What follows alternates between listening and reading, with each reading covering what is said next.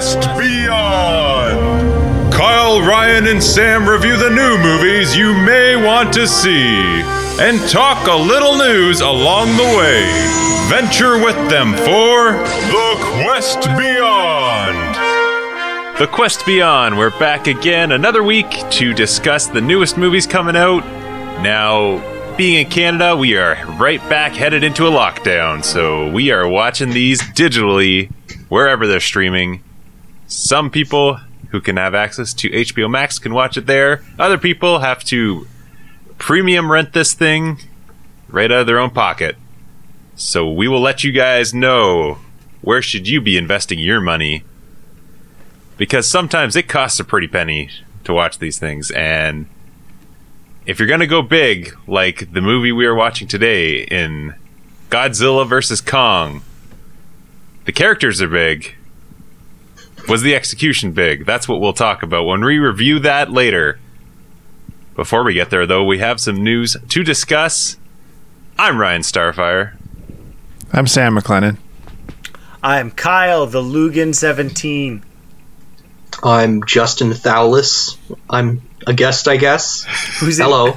We have to mention, even though the listeners can't see, that Justin is in black and white and he does not know why.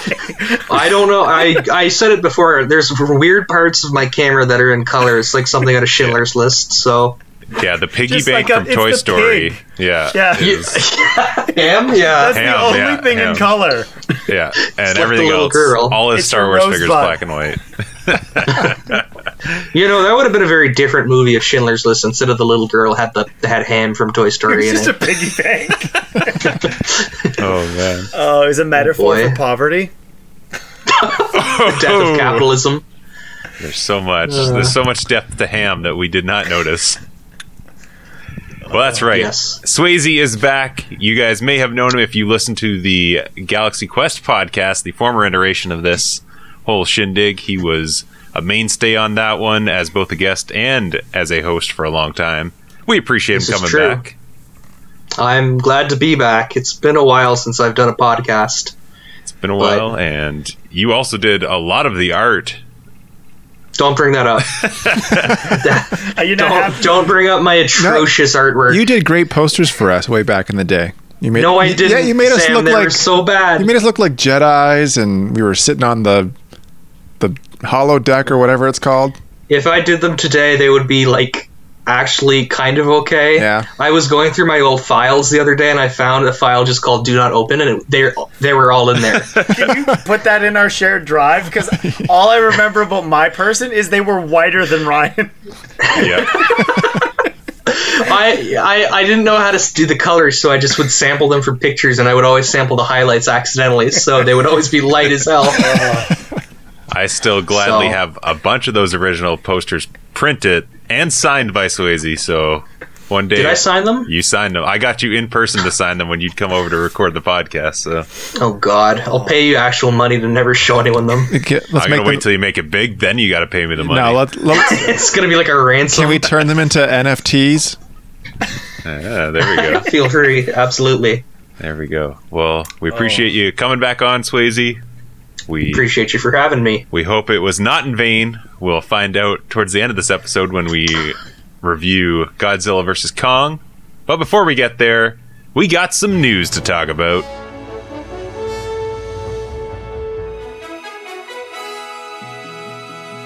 What a bunch of topics we have in the news today. We've pushed it back 2 weeks now. Given the last week when we reviewed Zack Snyder's Justice League, we had a lot to discuss. Plus, we had a guest on for that one too, so we decided to push it back. And Swayze said the only movie of the list I gave him over the past 2 months, this was the one he was definitely going to watch. So he wanted to come on for this. So he's got to get tacked on with the good news as well. And there's one, I'm not going to say what it is, but there is one particular piece of news that you couldn't have picked a better episode for me to be on. Well, I was about to build to that as well. Funny that you mentioned it, because Swayze, if you do not know, does a lot of art. He has been in graphic design. We've gotten, as we kind of hinted before we took that last break to go into this, he's been doing art for a long time. He's gotten very good recently over this quarantine and last little bit. leaps and bounds compared to what he had done in the past for us, as he would like to say, even though we were still happy with it. But most of his art, though, Star Wars related, particularly, would we say the Clone Wars? I would say that I specialize in the Clone Wars if we're talking about what I do. It's what most of my commissions turn out to be. And if you were to say you had a favorite character from all of the Clone Wars, just one of them, who would probably be the most famous one that everyone would know? It's your boy Obi Wan. You know it. Obi Wan hello there. Kenobi. I got a prop for this news topic. Yes, because the first news topic of the day, we knew already announced there's going to be a Disney Plus show coming out. I believe 6 episodes. So Ewan McGregor's coming back. Our boy, everyone's favorite, Anakin Skywalker, Hayden Christensen. Little Italy. Yes, Little Italy slurving up more slices because that boy can act. Woo! Oh, yeah. He's coming back for It's Obi his Wan mama's Kenobi. recipe. You just leave him in a little longer. That's where the love comes from. Yeah, you got to cook it a little bit longer. Oh, man. So, yes, we got the entire cast now, not just those 2 beautiful people coming back. So, we got Ewan McGregor, as we mentioned, got Hayden Christensen. We have Moses Ingram, who you might know from The Queen's Gambit. Joel Edgerton, who... He's coming back? He's coming back. He was Uncle Owen way back, I guess, in 2005. And that was before he kind of hit it big with a lot of his own star power, and he did The Gift, what was it called? Yeah. He directed it too? He did, yes. Yes, perfect. So we have Joel Edgerton back with that, and of course Bright for all you Netflix fans. I know that's the big one. And who else we got? Kumail Nanjiani, who I'm sure everyone knows. There's the actress from Game of Thrones, Indra Varma. Yes, who... She was also in Luther, I believe, right? She was his ex-wife. Yeah. And there's some speculation as to who she might be in the show. Maybe my favorite character from the Clone Wars. That's your favorite character? Asajj Ventress? It is. Oh, that's who... Oh, yeah, I hate to break it to you, Ryan. Did they announce who she's going to be? No, but Asajj... I did read the book, so I do know, but I'm wondering if there's a change. Well, I was going to say... We won't talk about it briefly, but anything that's in the book is what I like to call soft canon, because we have the Ahsoka book, which came out, and it was retconned by the Clone Wars a little bit. Completely retconned by season 7, so... The book is like, I feel like those are placeholders till we get TV movie canon. And I'm hoping that's what's happening here with Indira Varma for sure. And Kyle, do you want to announce another big name that we haven't said yet in this one? From one We're talking about Sung Kang, my boy, Han Solo from the Fast and Furious franchise. Nice. And, Sam's favorite movie. He was the dad of Slow-Mo. Dad of Slow-Mo? Yeah, and We Could Be Heroes. He was the speedster. The speedster? I'm there confused. Was the small boy who... He was Rewind? No, that was the time. That was the time. The son was Slow-Mo because he ran in slow motion, and then his You're not dad. talking about the movie Zoomer, are you, with Tim Allen? No, I'm not. I'm talking about our worst reviewed movie, We Can Be Heroes. Well, I mean, I'm looking at the cast sheet here. You're not talking about O'Shea Jackson Jr., are you? No, I'm talking about Sung Kang. Sung Kang, he was blinding fast. He was still building towards him. Oh, okay. I'm sorry. I completely forgot he was in that movie, to be honest with you. I hope he did too. He didn't leave a mark at all in that movie. Obviously, Disney did forget, because I don't know why he'd come back for this. Okay. I mean... sorry, go ahead. I'm just concerned Kumail Nanjiani is just going to be a bit character, because, yes, I know he's obviously one of the main ensemble roles of Eternals, but he was just a bit piece in MIBI International. I wouldn't be surprised. I'm the funny guy. You know what would be great is if he played another Mythrol, like in The Mandalorian. Yeah, so that should just be that should just be their constants throughout all these series. that would be cool. I was wondering if most of these actors are going to be in makeup. Like, I don't know what. Like, is everyone just going to be looking the way they do, all pretty and everything? Or are they going to slap some prosthetics on them?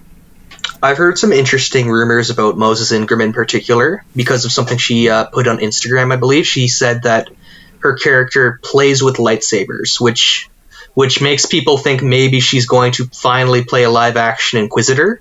Which, if that was the case, she would do great as that. And I want to see an Inquisitor in live action quite a bit. So, yeah, Seventh Sister would be dope. Yeah, or a completely new Inquisitor. That's true. Yeah, I guess they kind of cycle through in all the media. I don't understand how this show can have this many people. Like, Hayden isn't obvious, and if we're getting Asajj, that's cool. Also, one of my friends brought up the fact that we have two characters in Star Wars, one named Asajj Ventress and one named Savage Opress. Like, what the fuck? They couldn't I know who they are, but I'm hoping that this show isn't just guess who showed up on Tatooine this week. Like, I don't need the Smallville series, short mini series with Obi-Wan. Well, don't they have this listed as like a special event series? Yeah, this is it. We're getting 6 and that's it. And they better be a fucking hour long. It honestly, it almost paints it like this is almost just like an extended movie in a sense, right? It's definitely more of the Marvel method, I think, than the other television shows, right? Like, the run time for The Mandalorian varied dramatically. One of the big differences, too, is Deborah Chow is directing every episode of the show, good. Right? So you have a unified vision, which is really cool, but I love Ewan McGregor as Obi-Wan. I think he's the only good thing constant through the prequels. But as a huge fan of Clone Wars as well as Rebels, that character's arc was filled in Clone Wars. I'm almost hoping we just get Obi-Wan chilling by a fire and everything is flashbacks and they're live action recreations of stuff that they didn't get to do during Clone Wars. Because all I want from this show, and this is a me moment, I just want Rosario Dawson, Hayden Christensen, and Ewan McGregor all together in live action. That's all I want. That'd be nice. That'd be nice. It doesn't even technically have to be Rosario, because I know how the age thing works out, because Rosario is, I think, in her mid-30s, so obviously that doesn't work with the age of Ahsoka, but I need Ahsoka in live action with Anakin and Obi-Wan. And hell, Temuera Morrison, put a helmet on him, who fucking cares? He can be Captain Rex. Like, that's the part I want the circle filled in, because my hesitation with getting excited about this, there's a lot of questions we didn't even ask, nor do we need answered. This could potentially fall into that Solo category of, I didn't need to know this. Like, okay, he was on Tatooine for 20 years, but actually he did these things. Like, the things they're going to show us had better be worth filling in a gap that isn't a gap people really care about, right? It's not a plot hole. He was just there. And that maybe he wasn't a little. The thing is, it depends what route they take, because in the old canon, he wasn't on Tatooine for all those 20 years. There were times where he would leave Tatooine and he left Luke in the care of another Jedi named Ferris Olin, but that's a whole other story. But he would go on these adventures with usually Jedi survivors, run into Boba Fett. So, like, there are routes they can take where he doesn't have to be tethered to Tatooine, so long as they execute it right. And I think they might, because they said that there's going to be what they call the rematch of the century, which is supposed to be him versus Anakin again. And I don't know if that's going to be in a vision, if that's going to be off planet. But my point is if it's in person, it wouldn't make sense for it to be on Tatooine, because then after the fact, why wouldn't Vader just be hunting for him on Tatooine in A New Hope? So he very well might leave Tatooine. Yeah, that's true. It is interesting. It does bear the question, if we do get storytelling Obi-Wan, are we kind of aging up Ewan McGregor to look a bit older? Are we CGIing an Alec Guinness? Are we deep faking that? and gonna screw up that, what do we do there? I hope they don't. Like, that's the only thing I'm hesitant about the storytelling by the Fire Obi-Wan is he's got to be older. The problem with Obi-Wan right now is he's not old enough to be a young Ewan McGregor yet. It's been 16 years since Revenge of the Sith came out, and Ewan McGregor has aged like fine wine. He looks nothing. Let's be more specific. He's aged like scotch. Oh yeah. So he looks nothing like an old man like he's supposed to look like as Alec Guinness, but I really hope they don't go the deep fake route. I hope they just embrace that you have a different actor. The audience will forgive you, I promise. Just throw in a few gray hairs. Like I don't think they're gonna jump. Yeah. I think this is gonna be one of the rare. I mean, it's rare and unrare. The sequel trilogy, the sequel trilogy, essentially went real time. It doesn't technically all really work if you if you look at the books, it makes it seem like Ben Solo should be like 40 because Leia is pregnant really quickly. But again, yes, I understand the movies, like I mentioned earlier, the movies take more of the concrete canon.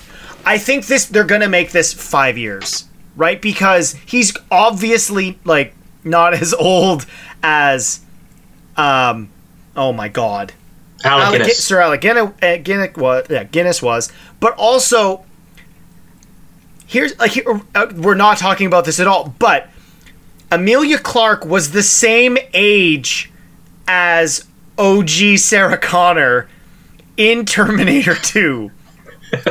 They do not look the same age at all. Well, that's the thing. It's just right? Accept. So make it that 5 you're going to years, use a different right? actor. Make it just well, they've announced that it's going to be 10. Did they say 10? Yeah, they've said 10. Ooh, that's too far. So it's 10 years after. So I guess maybe there's he's potential got to see a natural 10-year-old gray in Luke his too. beard now. I don't know. I feel like I haven't looked for a picture of him, but yeah, that 5 years would have made way more sense. I'll reenact a conversation that Kathleen Kennedy has had recently. She walks on over to the animation department. Hey, Chris Evans, I remember you put on some old makeup. Do you want to come do that for Obi-Wan? No, Kathleen, I don't think I will. I don't think it's not happening. I don't think that's happening because if we're going to use... we've been on this for so long already, but using the budgetary standpoint that they've kind of given us already, they can't afford Weta to do that for 6 episodes, let's say 6 hours. When for Luke, I'm using this based on what Corridor Crew have said. That was a deep fake. There's a reason it looks great in stills and terrible in motion, right? They're not spending Weta I think they're just gonna, if anything, they'll paint his hair white because it'd be like he's Steve Martin. Who cares, right? But other than that, I think it's exciting. Just get Steve Martin. Yeah, I'd watch that for sure. Let's get the jerk in there. But wrapping up, I think it's a great cast. It's a multicultural cast, which Star Wars typically has not had, so that's good. But I'd be willing to bet there's still going to be no LGBTQ representation because we don't get that in Star Wars. Well, listen, I'm excited that Benny Safdie's in there. That means we're getting an Uncut Gems episode. It's going to be great. Obi-Wan's going to be selling Furbies on necklaces. No, it's going to be Adam Sandler in Watto makeup. Yes, there we go. Now we're talking. Actually, it's funny you should say that. It's funny you should say that. Watto right in front? I have a Watto. An unopened There we Watto. go. That's unopened. It's a big fucking. He's colored too. He's not like black and white. He isn't coming in color on that camera. He's the colored Watto. No credits. Only money. Now the big question that I think everyone was thinking about when the show got announced, and it was not on the casting list. James Earl Jones. He's got a cameo. You'd think he'd do the voice for Vader. Are they only flashbacks with Hayden? No, what's this hinting more at? I think he's being phased out because he was not in Rebels, he was in Rebels. He was not in Fallen Order, and he's not in Fallen Order a lot. Right? No. I think they're going to transition into sound-alikes. I would be lying if I'm not disappointed, but James Earl Jones has given us so much already. I almost wish he was like, you have everything, right? And they just started cutting stuff together, or you get a great sound alike. Because I think, Ryan, you played it, and I don't know, Swayze, if you did. I didn't really care. It sounded close enough, right? Like, eventually, it's going to be someone else because no one can live forever. Well, the problem with Vader sound-alikes is sometimes they're really good. Then sometimes they're just fucking atrocious. Well, Star Wars typically doesn't get really bad ones, right? If we're using the cartoons as an example, the actor they got to play Alec Guinness's Obi-Wan was... Stephen Stanton. Yes. I have his autograph. He was perfect. Right? He was. He was absolutely... He also played Colonel Meeber Gascon in the Clone Wars. Was he not also Moff Tarkin? He is. He's Tarkin. Yeah, he's Tarkin. Yeah. Right? He's also the Temple Guards. He's great. He's lovely. I harass him on Twitter all the time. Nice. I can't believe you cursed this podcast with Gascon already. With Meeber Gascon? I want him to cameo in Kenobi. Yeah, I know you do. I want a young... Oh, crap. What's his name? He's Zeb's boyfriend from Rebels. Callus. I want a young Callus. A beardless Callus. There we go. Yeah, no, I like Agent Callus. Actually, do you think we'll get a surprise Jason Isaacs? We've been doing this for 25 minutes. If Jason Isaacs shows up as the Grand Inquisitor, I will be very happy. Yeah. All right, so we'll put it to bed. We've done a lot of musings, a lot of talk on this one. Just say in or out on the cast. Sam, starting with you. I'm in. Kyle? I'm like 75%. Okay. I'm really hesitant because they've burned us on prequel stuff before. Right? Like if this was just Dave Filoni was like, I'm going to make a 6-episode cartoon and I'm getting Ewan McGregor instead of James Arnold Taylor. I've been like, all right, fine. Okay, Kyle, listen to me. What? You are like 100% in on Powerpuff Girls show, but you're not going to be 100% on but here's Star the Wars. Okay, that's a great segue because let's talk about that next. I don't think that's going to be good though. Like Star Wars has burned us before. Yeah, fair enough. Swayze? So, I'm in. I'm 100% in. I am actually very, very pleased with this cast. So... And listen, as soon as they said Hayden Christensen's going to be back, I was like, "Oh, Mamma mia! This is better than I thought." Mamma mia! The same point I was about to make. 110% in. Hayden Christensen on anything. Oh yeah, Chef's kiss. Yeah. I'm in there. Give me more. Crazy idea. What if we get a flashback where they use Liam Neeson's son, who was in Made in Italy, to be a young Qui-Gon Jinn? Like recruiting Obi-Wan. Would you even need that, though? Liam Neeson can look a lot younger than he did in The Phantom Menace. Did you see the Taken 3? He can barely walk up a set of stairs. It would take 17 cuts to show him kneeling down towards Obi-Wan as a child. If you have them cooking some space pizza, now you got my attention. You mix the sauce with the dough. Oh man! Did you guys? That's not oregano. But yeah, we did. That's not oregano, Papa. Opening night, Little Italy. Us and 6 grandmas. All right. Speaking of, I lost it. Powerpuff Girls. Powerpuff Girls. We've got a cast member. Kyle was super on board when it came to the girls being cast, but we also, over the last week, learned who our Professor Utonium's gonna be.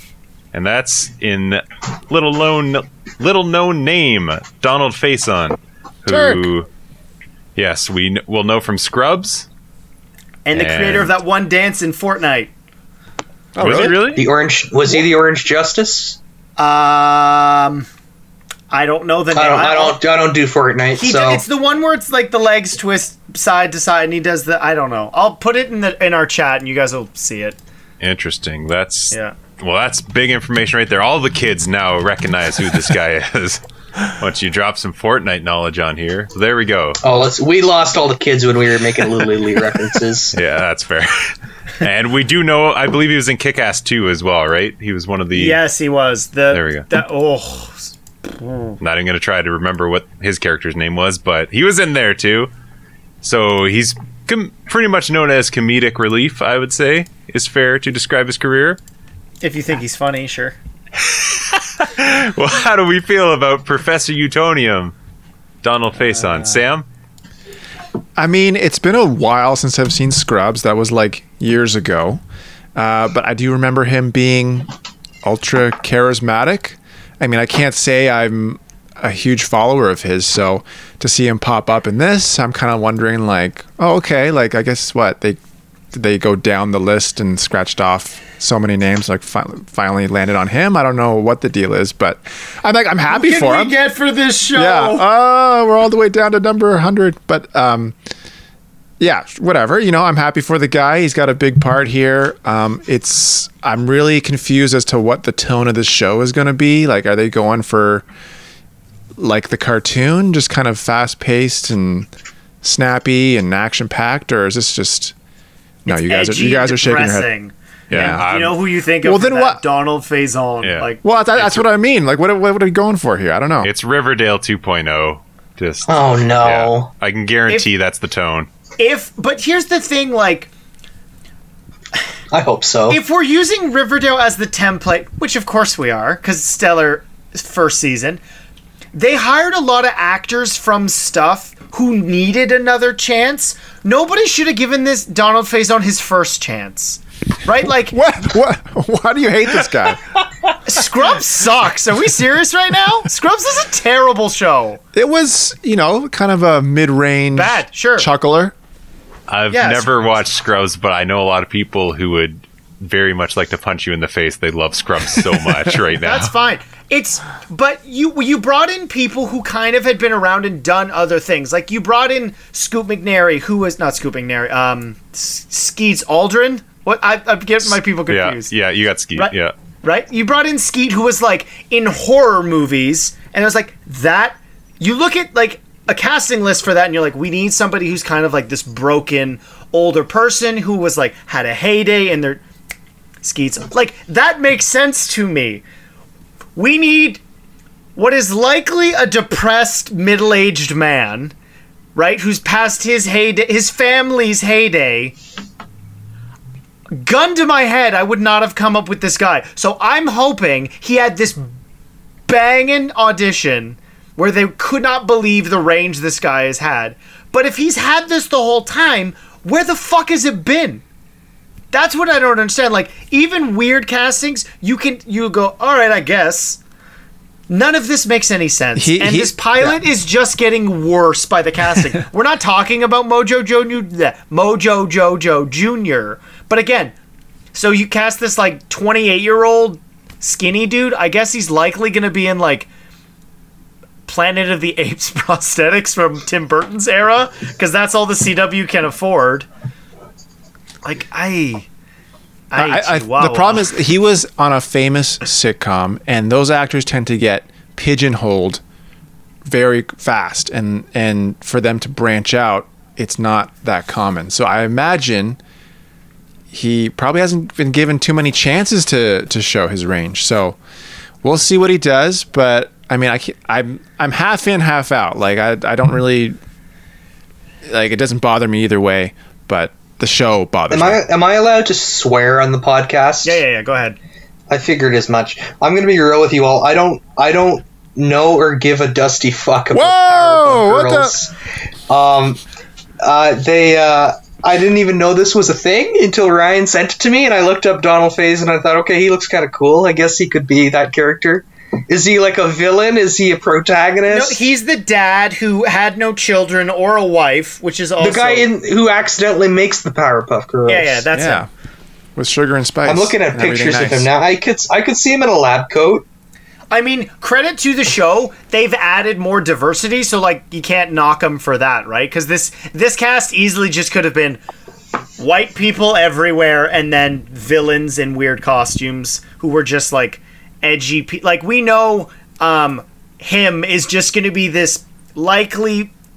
I mean, I don't even know. It's going to be a person in like a popped up pink leather jacket. Like, well, they're going to so he's going to be like a father figure.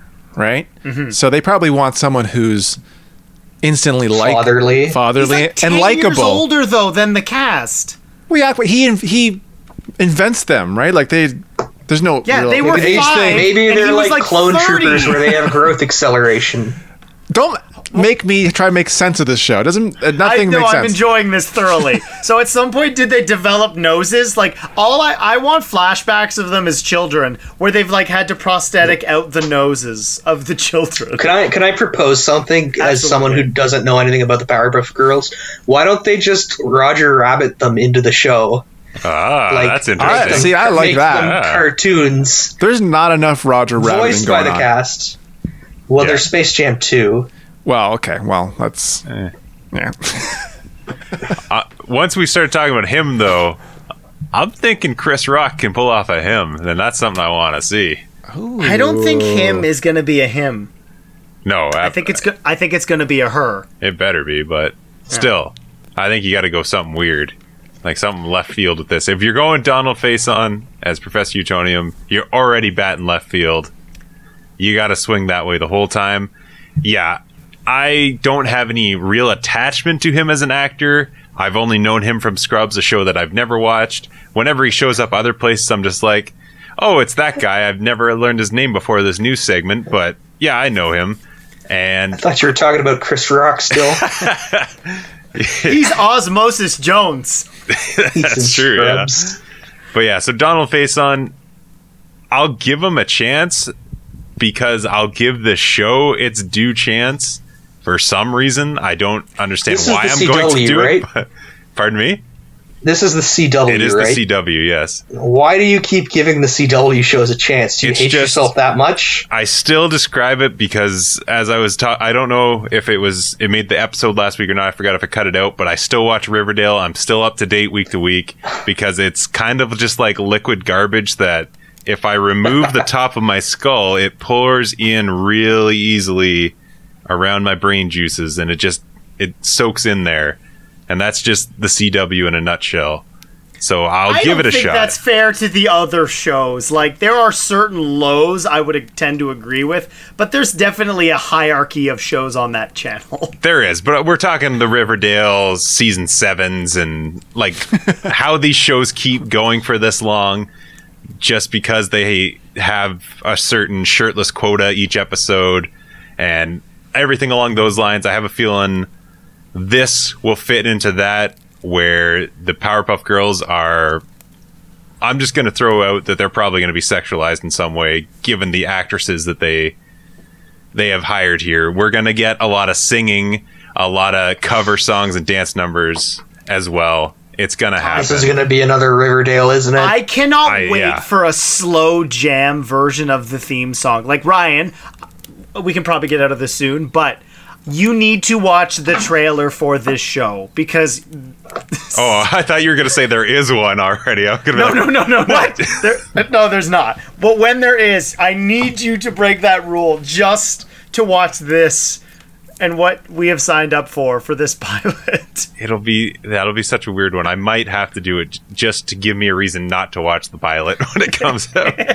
Oh man. We should do a live commentary track for that pilot. Oof. Not live, but a recording episode of it. Wouldn't that be something? Well, yes, we can put a pin in it for now. It seems like we're a little bit split on this one. We're not quite sure. There's a bit more favor to yes, a bit more favor to no on this casting news, but another casting news that we got thrown out here coming in the movieverse of DC. The Rock is rock bottoming us. Black Adam, whether we like it or not, the people's elbow will be delivered on this one.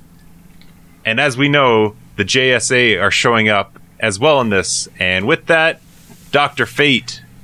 And with Dr. Fate, we have now know who is cast as Dr. Fate, and that is Pierce Brosnan. So he passed on Professor Utonium, and now he's Dr. Fate. I swear, if they did a movie versus Powerpuff Girls, he would be cast as Professor Utonium. There we go. No, it would be Patrick Dempsey. That's true. All right, Professor McDreamy, Ryan, absolutely. I have two things to say. One, I'm sad you didn't say The Rock is cooking up a movie, and could we smell what The Rock is cooking? Because that was the segue I was hoping for, but man. It's done. I think this is great. I think looking at Pierce Brosnan and the weird-ass goatee he's grown over the past couple years, he looks like Dr. Fate. That's fine. Sure. What I'm most curious about, though, is I think objectively we can all agree he's a good-looking man. You cast him... He's a handsome gentleman. He's a handsome gentleman. You cast him to wear a giant gold bell on his head? If he's Dr. Fate, you don't see him!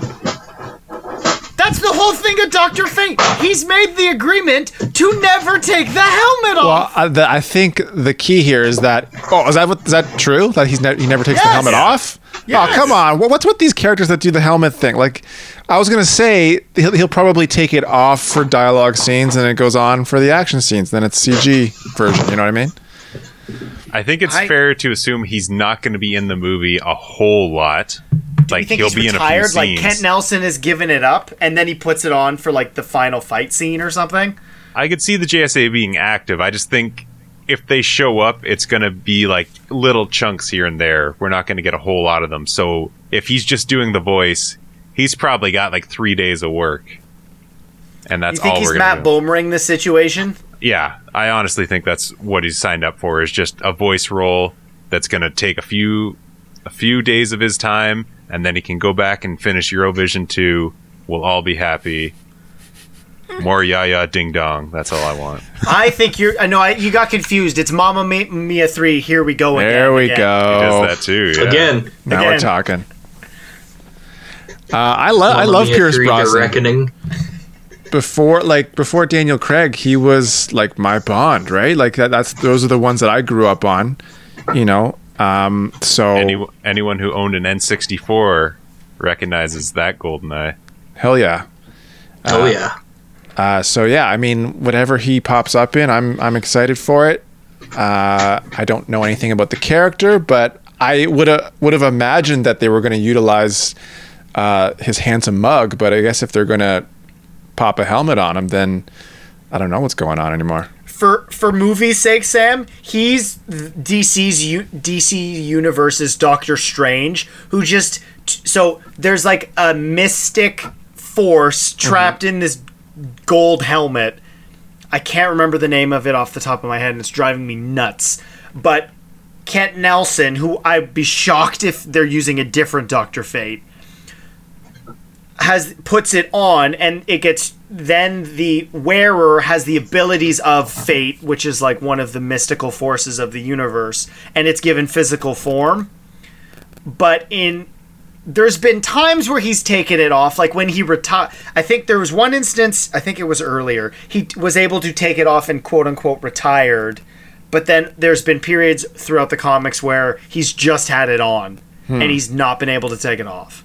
Interesting. So if they change this rule, would there be an outcry? Like, would the fans go nuts? I think so, yes. Well, the reason the helmet doesn't come off, it's Naboo. I had to look it up. It's so the spirit of Naboo has someone to talk to. Otherwise, it's like a genie in a bottle. I see. You got to rub it the right way. Of course. Well, what do we think? Sam seems like he's in. Kyle? In? Yes. I'm good. Even as a voice, it's fine. I think I'm in. I'm also in. I like Pierce Brosnan. He's a cool guy.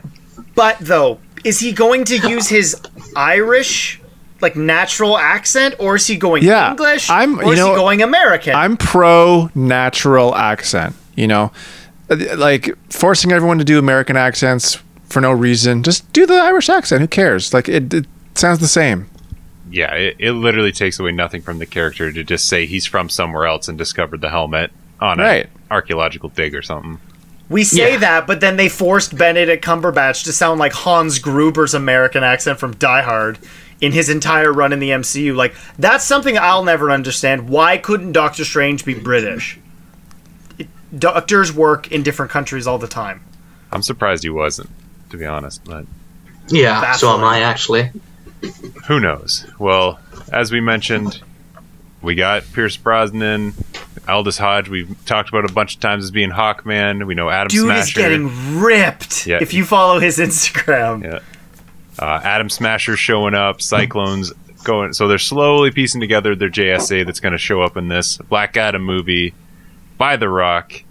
Who's doing this movie for the millions?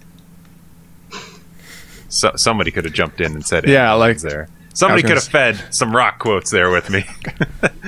As we transition to this next trailer, which has been watched by millions, still left hanging. Nobody's jumping on board. God damn it. And millions Not of people. really a wrestling fan, sorry, Ryan. I don't know anything about wrestling. The Suicide Squad trailer that was released. So James Gunn, in his brief departure from Marvel and Guardians of the Galaxy, 8-month separation. yes, was snatched up quite quickly by Warner Brothers to direct anything he wanted, and he wanted the Suicide Squad. And this one, probably not in continuity with the first David Ayer one. It might be. Who knows what they're doing. They seem to flip-flop given who's in charge over there. We will talk more about that briefly, I think. But before we get there, James Gunn directing this one. Margot Robbie's back as Harley Quinn. We got Idris Elba. We got Will Smith is not back. Will Smith is not back. We have a floating gold helmet. Just kind of a platinum helmet. I'm not sure who that actor is. I can't see him. Joel Kinnaman is back. We got Sylvester Stallone. Viola Davis It's back. silver. It's silver. It's And silver. Sam's all-time favorite actor, the Australian beauty, who's licking a boomerang right behind him on his poster in the wall. Jai Courtney is back. Captain Boomerang. What are we thinking? You forgot David Delsmalchian as Polka Dot Man. We can go Desmalchian, we can go Capaldi, Sean Gunn's in. The cast is huge for this one, Sylvester big Stallone, cast. voice of King Shark. Hand. which you guys got to see. Now, as we know on this podcast, I am anti-trailer, so I have no idea what any of this that you guys got to see was.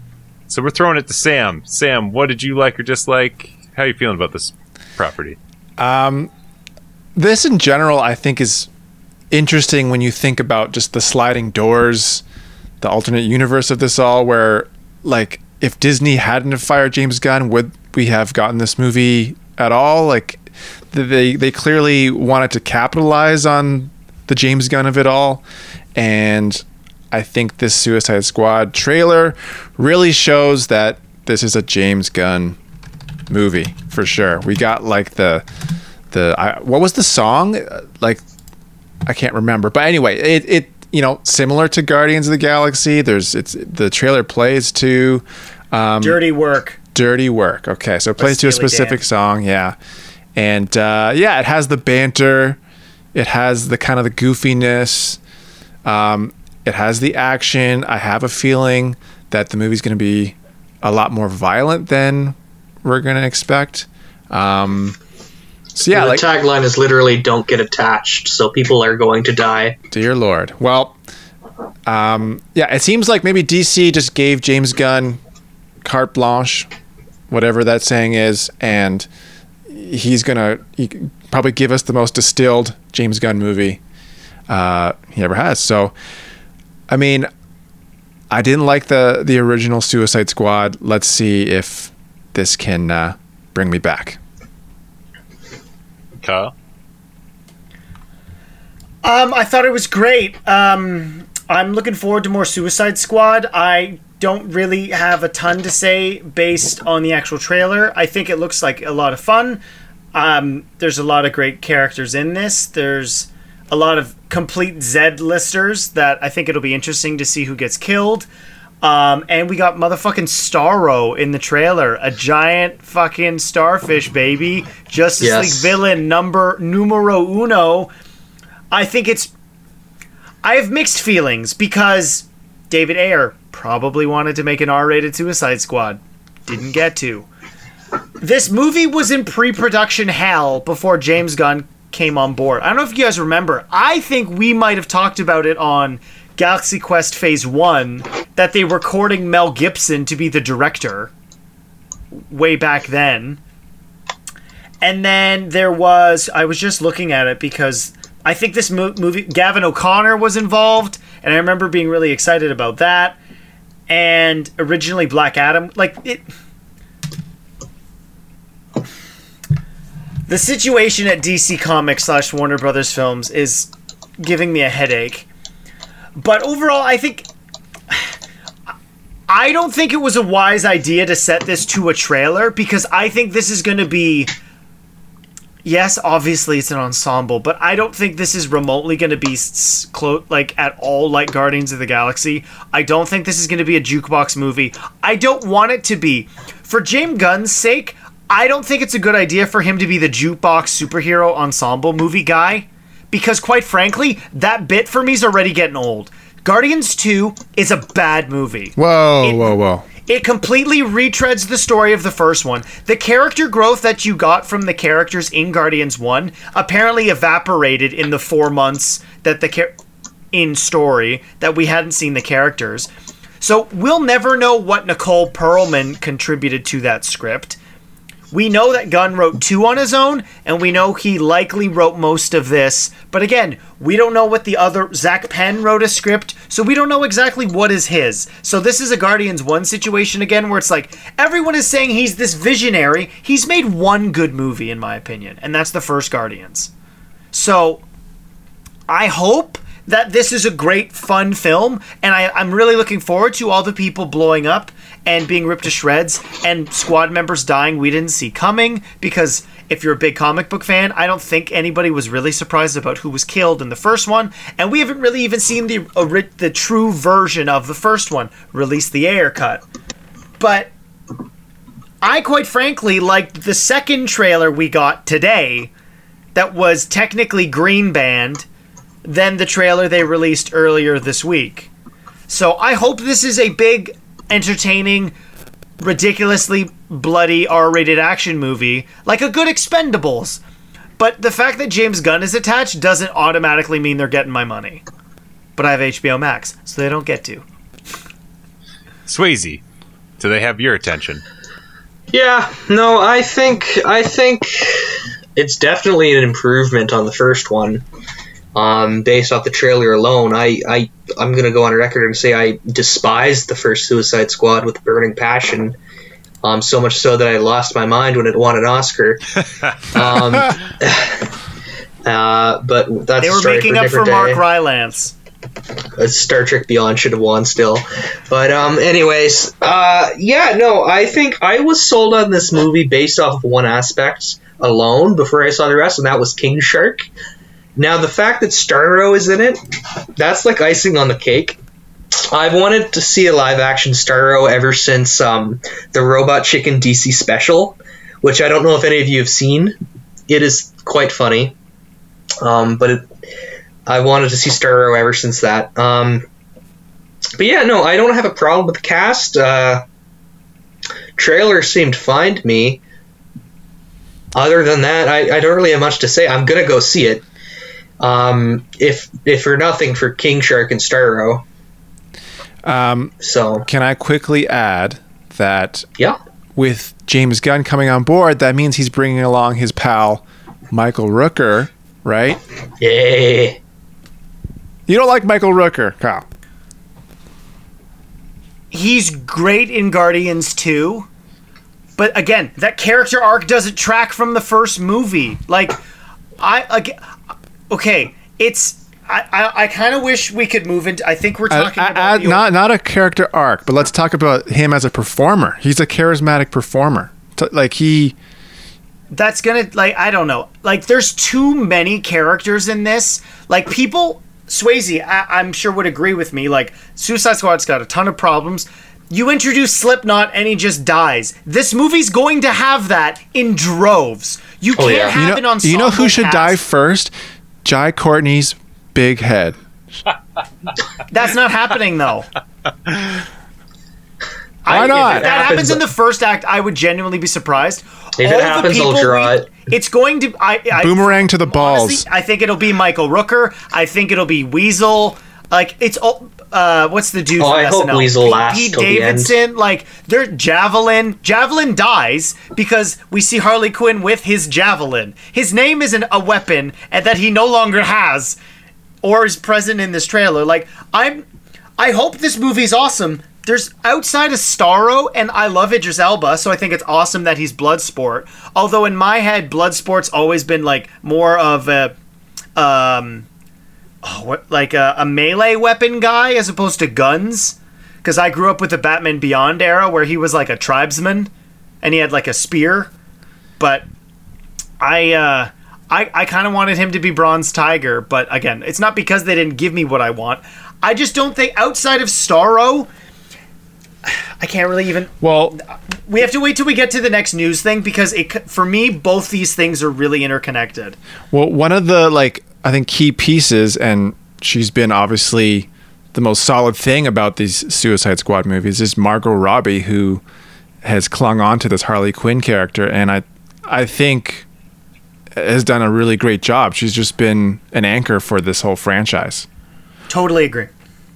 And it's almost like an audience can track the same actor playing the same role in multiple different movies that seemingly are completely unconnected, which might have to do with our next news topic. It's hard to say. A lot of people get confused about it, apparently, if you are to be believing the people in charge of making these things. But we'll find out how it turns out in The Suicide Squad, which currently we're getting August 6th of this year on HBO Max. Whether that changes or not, who knows? It seems like the most recent couple weeks, movies are getting bounced around by a week or 2 weeks, so who knows what's happening in that. And we didn't even touch on that the actor we cannot see that's in this is also getting a spin-off series, because of all the characters, that's the one that's also getting an HBO spin-off series, and that's coming in January of next year.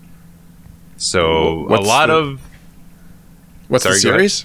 What's the series? Peacemaker. A lot of weird decisions are being made, it seems like, over at the DC headquarters. They're greenlighting these movies. We're getting some sort of delays. We're getting some sort of cancellations. As we found out today, we got a couple more cancellations.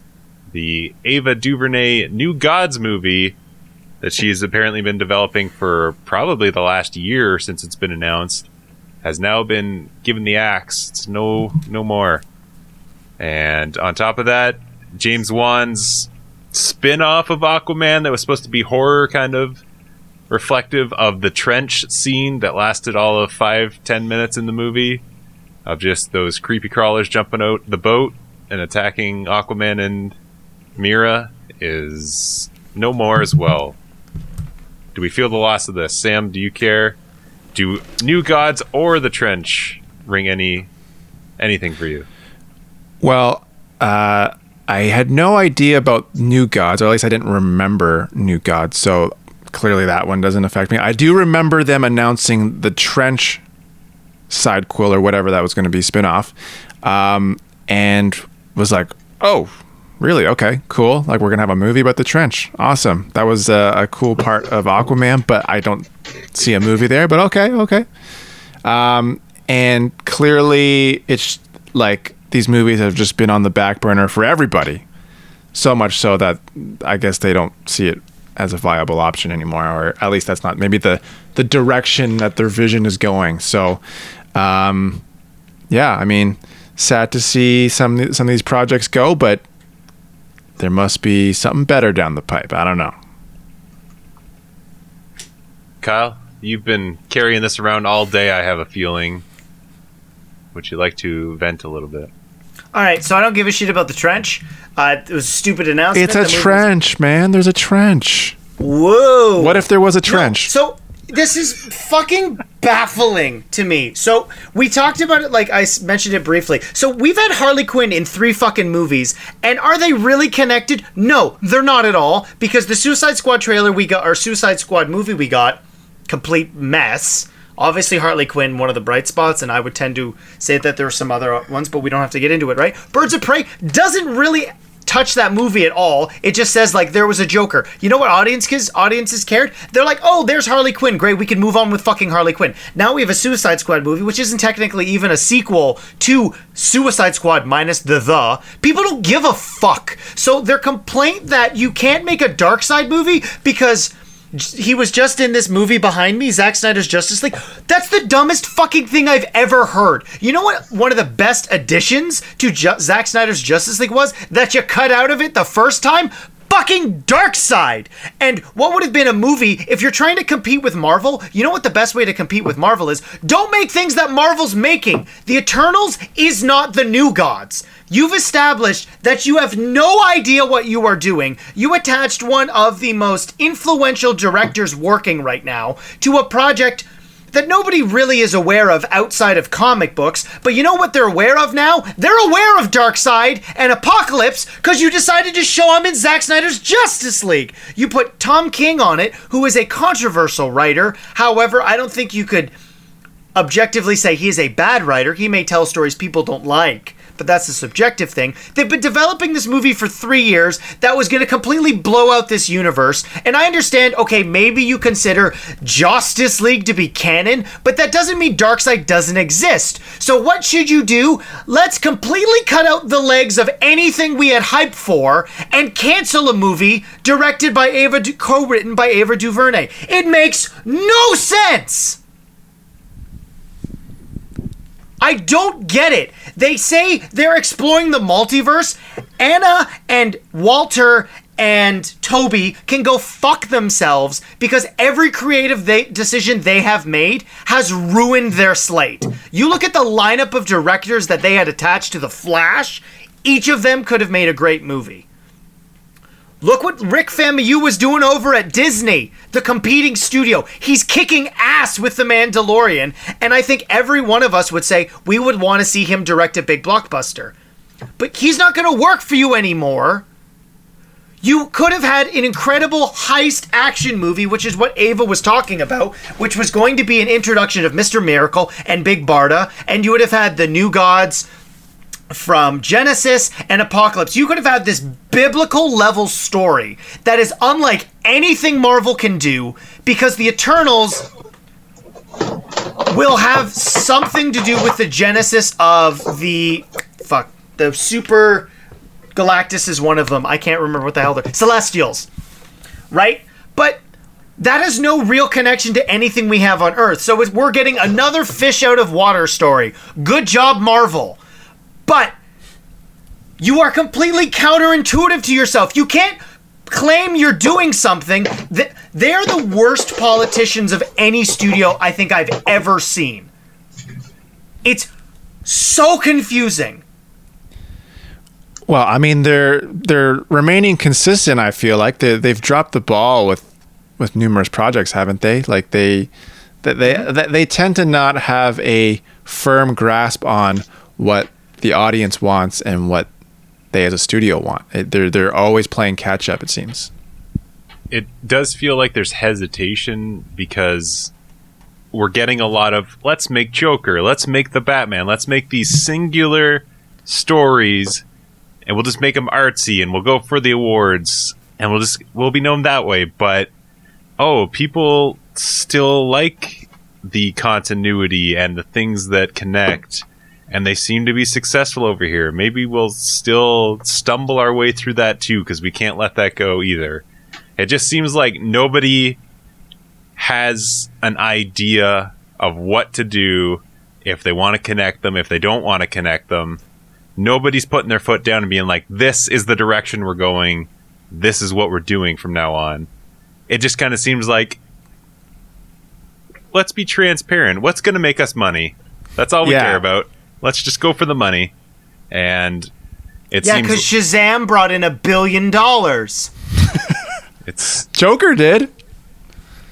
That was an accident. That's my point. Like, Joker is a fine movie. It is essentially a cheap Martin Scorsese film that just happens to have an Academy Award winning performance. Like, you had a plan. But some Toby Emmerich was like, Zack Snyder's got a bigger dick than me, so we've got to fire him from all these movies. They're like the plan that they had. Yeah, I mean, I don't understand. I definitely agree with what's been said, that it seems like their decision making is completely business and money based, and it's not led by the creative ideas, like, for example, like where Marvel is trying to achieve something with their phases and build to something. And they found success doing that. I guess just DC can't replicate that and have now just gone into, all right, what does the audience want? What's going to make us money? Well, Swayze, I know you are quite a fan of Joker. I love Joker. I quote it all the time. I don't know if that's a good thing, Swayze. It's not. It's I don't know. It's a messy situation. I'm going to be completely real. This wasn't on the notes that Ryan gave me. This one just came out like an hour before we were going to record. So I'm going to be honest with you. I didn't know either of these movies were in production. The Trench sounds kind of fucking stupid. Just so what if good there was a Chief. trench, Swayze? I've seen 1917. There's enough trenches different in trench, that. Swayze. Yeah. Different trench? Is it like the Marianas Trench? Because that shit's scary. It is. It is. That's like the where it Mariana takes Trench. place. Yeah. I've seen The Abyss. Okay. The other movie, it sounded like it had potential, and it's a shame that a lot of these movies are getting greenlit and they just don't follow through. I don't know how that's even possible. Like from companies like this, they should be able. Like, if it was a smaller production company, I would understand if there's a few flukes. But what is this? Warner Brothers and DC? Yeah. And AT&T. They're massive companies. They shouldn't be committing to these projects unless they intend to follow through. That just shows for me a certain level of unprofessionalism. Well, they're going at the school of Kathleen Kennedy over creative differences, Which is annoying because they shouldn't be comparing themselves to Marvel at every step of the way. They shouldn't be Marvel, though. Like, we're That's the all thing, diehard comic book fans. I probably am in the minority in this. I quite frankly don't want a Batman movie, if we had two studios doing the exact same things the whole time, that's when you reach, what's the word? I can't even think of it. When you are, there's too much of the same thing. What's that word? Oversaturation. Oversaturated, thank you. Like, why things like, I think we've all probably enjoyed it, The Boys is so good, is it's not Endgame. Or Suicide Squad. Like, there is so much that these things can do that, love it or hate it, at the very least they had counter programming to what Marvel was doing. Oh yeah. But now they have no programming because we have we have two Shazam movies, if we want to throw Black Adam under that umbrella, which we don't even know if they're fucking gonna be connected. That's like, we're going to make a Lex Luthor movie. We don't know if he's going to show up in Superman. Like, it's... Somebody is just hitting their head against a wall and then making a decision. And then we get Flash, which Michael Keaton doesn't actually know if he's actually involved. Yet you announced he was. Like, they have no idea what they're doing. I have a clue. It feels like a lot of lost potential. Is this our last news topic, Get it together, Ryan? DC. No, we have one more. DC and Warner Brothers apparently said the two films do not fit in the next years of superhero entries and preferred to not leave the production teams in limbo. So it sounds like they really lost faith in where these things were going, which is unfortunate. I mean, having Ava DuVernay attached to anything at this point in time sounds like a golden idea. That's a golden ticket. Why not pursue that? On top of that, the actual property she was attached to is a very rich background. Even if you want to watch like the Justice League animated show just to see a couple episodes of how great this story can be, and all these characters that have nothing to actually do with Earth or anything that's happening there. They have their own awesome stories of kind of Shakespearean origins with different families and whatnot raging over these lands. Like, it's awesome grounds that they're dropping the ball on that I think a lot of comic book fans were excited about, that they were actually going to take a chance and do this out of left field compared to just the big names that they got for the Justice League. So that was cool. Imagining there's a trench to make a movie about, I don't know. I'm picturing, and this is only because I watched X-Files for the first time recently, there's a lot of episodes about them being trapped on a boat and having to kind of survive against a mutiny. I'm picturing just a large ship kind of stalling over the Marianas Trench, and these creatures are trying to kill someone, and it's kind of horror movie that way. I'm trying to picture how this movie could have worked. I'm trying to picture how James Wan could have factored into this. The idea when they said it, I was like, really? Out of Aquaman, this is the one thing you're taking away that you want to make a movie about? Okay, I'll watch your movie, but I'm not excited about it. So hearing it's canceled, I'm not let down at all. But the fact that they're canceling multiple things at the same time is what worries me. Whereas if it was just The Trench, we felt like the idea wasn't there, I'd be like, good, the idea wasn't there. I believe that was just a conversation that James Wan was like, oh, I liked doing that one scene. Like, oh, we should do more. They're like, you're James Wan. You can make any movie you want here. Is that what you want? Like, they were just throwing him a golden ticket that way. So, yeah, it's so upsetting the further it goes down because it feels like they're not fully committing to any direction for us. I just want them to say, we're just going to make one-off movies, or we're just going to make, like, a couple pocket universes of just stories, and these are where they are. Like, just commit to something. What I don't understand is you have someone like Matt Reeves.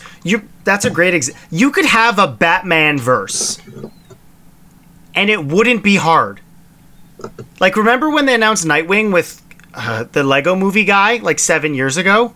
Yeah. Like, you could have a Batman. Make Batman your Iron Man of your Batman verse. Introduce Robin, have him, like, you could, I mean, it only would have really, you need somebody older. It doesn't work with Robert Pattinson, but like, a dream that I had was if you had Ben Affleck still, you could have had, you have all this history, maybe he's been estranged from, I mean, it technically hasn't been confirmed, it hasn't in canon been said it was Dick Grayson. Zach has said it was Dick Grayson, but whatever. You could have said, well, he has a Tim Drake that he's not talking to, right? And we know Barbara was involved. Like, you could have a Red Hood movie. Like, you could have built out an entire Batman universe that has nothing to do with the other stuff. And you don't have to worry about crazy, like, well, why isn't this person helping this other world-ending event? Because none of them have to be world-ending events. Like, that would have been sick. You could have had a Batman movie that introduces these other people, and you could have had, like, Nightwing and Robin. Or hell, you could have had a really awesome, like, not romance, but a drama with a Nightwing or an older Robin and Barbara. And throw in elements of some of the other stories, like Killing Joke. Or hell, Court of Owls. Like, there's so many different things you could have done, but they just decide to shoot themselves in the foot at every opportunity to build a universe. Yeah, completely agree. I think we'll move on after this, but it seems like there's just a lot of squandered potential here. I mean, the fact that they're not moving on with, you know, certain, like, a Batman universe, like I was talking about, it's crazy to think that they are going to just throw away a trench when it's sitting right there. Shame on you, Warner Brothers. Just picture this. A Joker-style movie about the Condiment King starring Kevin James. That's money on the table right there for you. What are we doing, DC? The King of Queens? The very same King of Queens. King of Queens. And you know what? I'm pretty sure he's seen a trench in his life. These universes just cross over like that. Oh, man. All right. Well, we got one more news topic to touch on about another universe that is being built up, and surprisingly, its home might be at Netflix, because they are now in talks with Rian Johnson to return, with Daniel Craig to return for a Knives Out sequel, and on top of that, a second sequel. Apparently, they're talking right now, they're between $400 and $450 million to get them to make these sequels at Netflix. Are we interested in Rian Johnson and Daniel Craig coming back as Detective Benoit Blanc at all? Sam? Super on board. I think Knives Out is one of my favorite movies he made. And he made the best Star Wars movie. I'm really looking forward to seeing more with Daniel Craig's character. I hope we get a little bit more of Ana de Armas, because I think their dynamic was really great. But I guess more mysteries, I think, are going to be cool to see if he kind of taps on different styles of murder mysteries, because there's clearly a specific time frame that they based a lot of what Knives Out was about. And also, I'm really curious on how they're going to title these things. Knives Out 2, Too Knife, Too Furious. Whoa. Galaxy brain. Knives Out 3, Tokyo Shiv.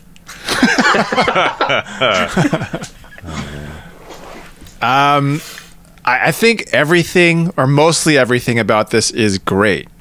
Netflix tends to give their filmmakers just like, give them the money and you do what you want and just come back to us with a movie. So the fact that they want Rian Johnson on board is great. They clearly want a franchise of their own. So I think that's why they're going so hard on Knives Out. And yeah, so that he's going to be able to make the movies he wants with this crazy amount of money, with probably any actor he wants. So this is all fantastic. The only downside is just, in my opinion, is the streaming of it all. Is just how great was it watching that first Knives Out in a theater, right? Like, it was a lot of fun, and it kind of like reminded you about how fun just a classic mystery story can be in and amongst a group of people watching it. So like, I get it. It's a give and take here. And believe me, I'm not really complaining that I get to watch Knives Out 2 at home. It's just, that was a big win, I think, for like original stories doing well in a movie theater. Like that first Knives Out made a lot of money. So, the fact that it's just going to be on Netflix is a little bit of a bummer, but in the end, I'm happy that it's going to exist in general. So, I think that they said there was, because I did have the same concern, Sam. I think somewhere in the press event or announcement, it said that they're likely to have some form of theatrical run so that it qualifies for the Oscar, because Ryan did get nominated for original screenplay for the first one. Yeah. So yeah, I definitely hope that they are in theaters, because it was one of my favorite theatrical going experiences of that year, for sure. Absolutely. Well, it sounds like the family and that cast is not coming back. It's just going to be separate stories in this universe by this detective.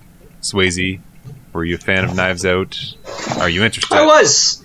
I liked Knives Out a lot. It was one of those movies where everyone hyped it up, and I was like, there's no way it can be as good as it is, and then it turned out to be better than everyone said it was.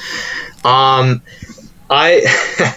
family compared me to Ransom in that movie, which I don't know how I feel about.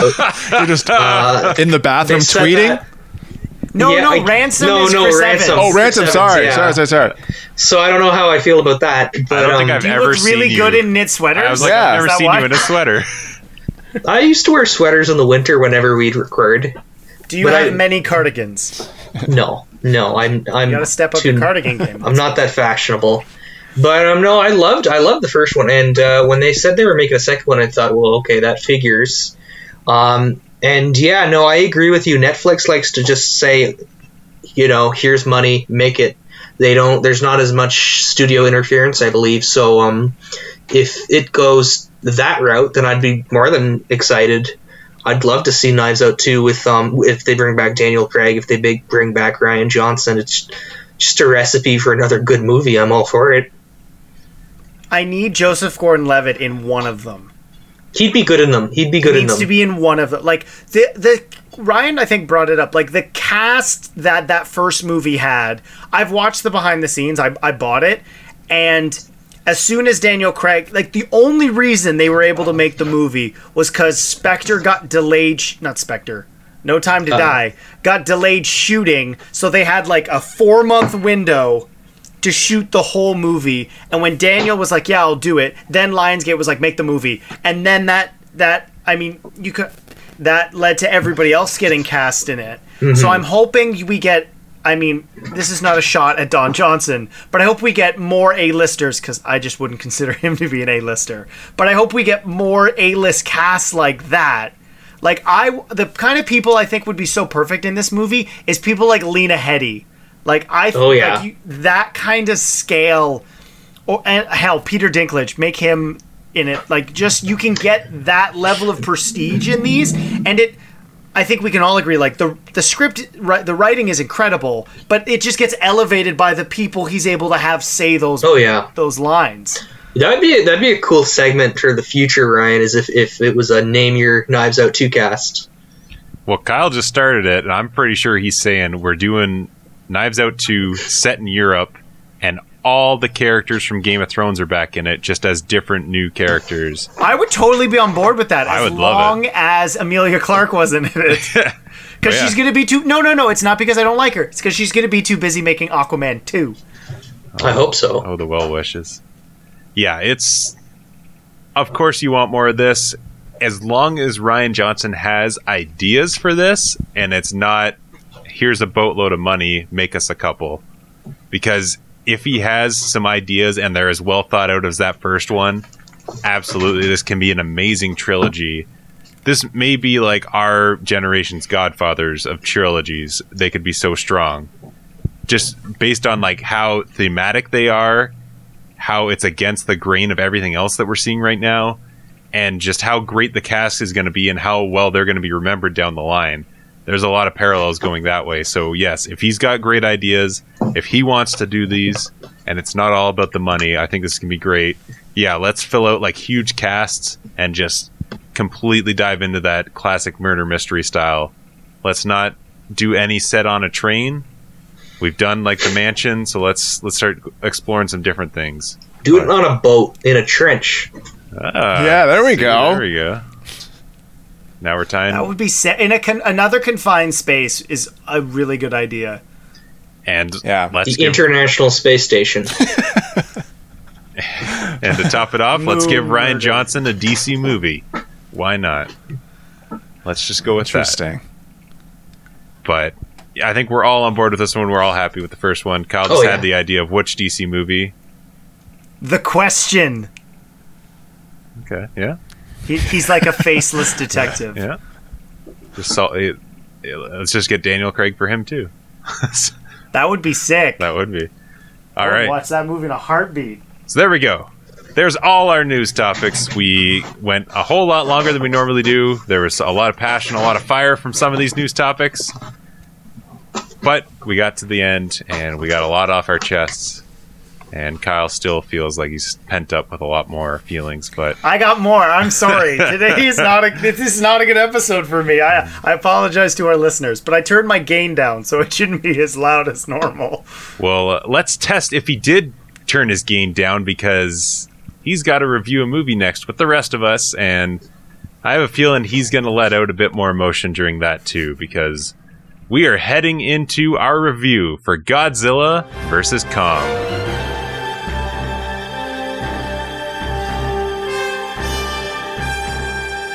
Almost 60 years ago, these two titans, kaijus, met in a gruesome battle that was kind of stop motion-y and hard to keep up with, but fast forward in 60 years and you add a bit of CGI to that and you get to re-watch that fight, and it's only slightly better. Or not. We'll find out very soon, because we're reviewing Godzilla vs. Kong. I guess the second HBO Max release this year that we are talking about. We had the Snyder Cut last week. We got Godzilla vs. Kong this week. So the HBO gods have been plentiful so far for us. They're giving us these summer blockbusters that we aren't getting to watch in theaters in our own homes, where we can watch on our phones like Chris Nolan intended. And everyone smiled. Fun fact: Godzilla vs. Kong was the nickname given to my parents' divorce. Dang. So two titans clashed. Yes, that was. I don't know how to feel about that joke, Swayze. That's really good dark comedy. Well done. It's not a joke. No, we'll see you opening up for Anthony Jeselnik in a couple years. Oh boy. Thanks to Adam Weingart, who is the director here. We get a lot of actors who we can just talk about as we come up, because as we all know, we're all showing up to watch a CGI big monkey and the CGI angry lizard throw some punches, maybe bite each other a little bit. There's some flame breath of sorts. That's all we want to see. Maybe throw an axe in there. Who knows? Sam. Yeah. What exactly is the story of Godzilla vs. Kong? Well, let me tell you. This is the It's their epic... trench. Oh, unfortunately not. And that's my biggest gripe about the movie. But anyway, we'll set the stage here.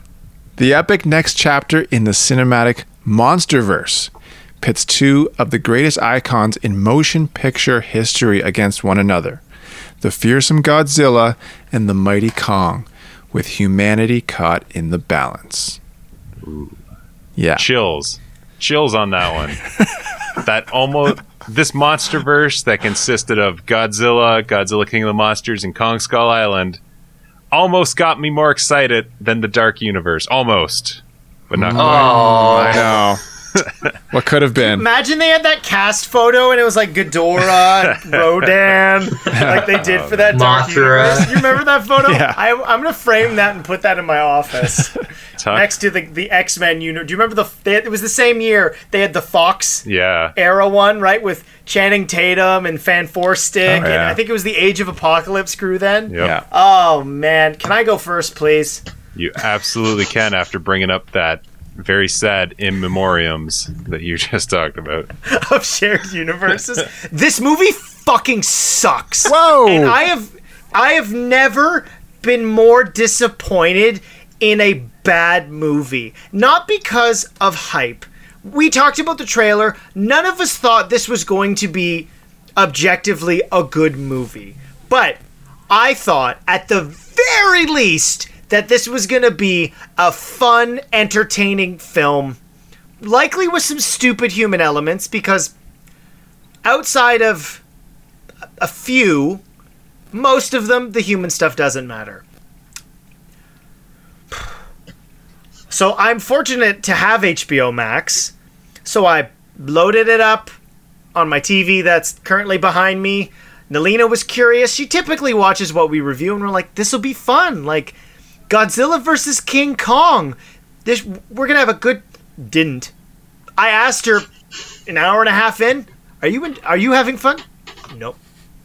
This movie should be dumb fun, and there is a fine line. I like to use Fast Five as the template for dumb fun, where it is ridiculous, but you are captivated by it and thoroughly entertained. And without getting into spoilers, I fucking called the ending of this movie, and that's ridiculous. All they were missing was the arm grasp, and the ending of this movie was predicted by me, which is not a good thing, because I am not a member of the Writers Guild of America. I'm an idiot yelling at a microphone in my attic at 11:24 on a Thursday. I should not be able to predict the ending of your monster movie, Adam Wingard. You directed Death Note. So I don't want you anywhere near another motion picture ever again. He made a giant gorilla and a giant lizard or reptile boring. That is impressive. This is Michael Bay, Age of Extinction level stupid. The human characters make no goddamn sense. There's no story to this. It's just, how do we fill 2 hours between two monster fights, essentially, not getting into details. All the coolest moments were in the trailer. That's not a good thing. When you've seen what is the coolest action beats, the movie doesn't look good. Apparently the entire film is lit by neon, and somehow it's still dark. On top of that, this has a certified 80% on Rotten Tomatoes. What the actual fuck? Well said. I'm done till we get into spoilers.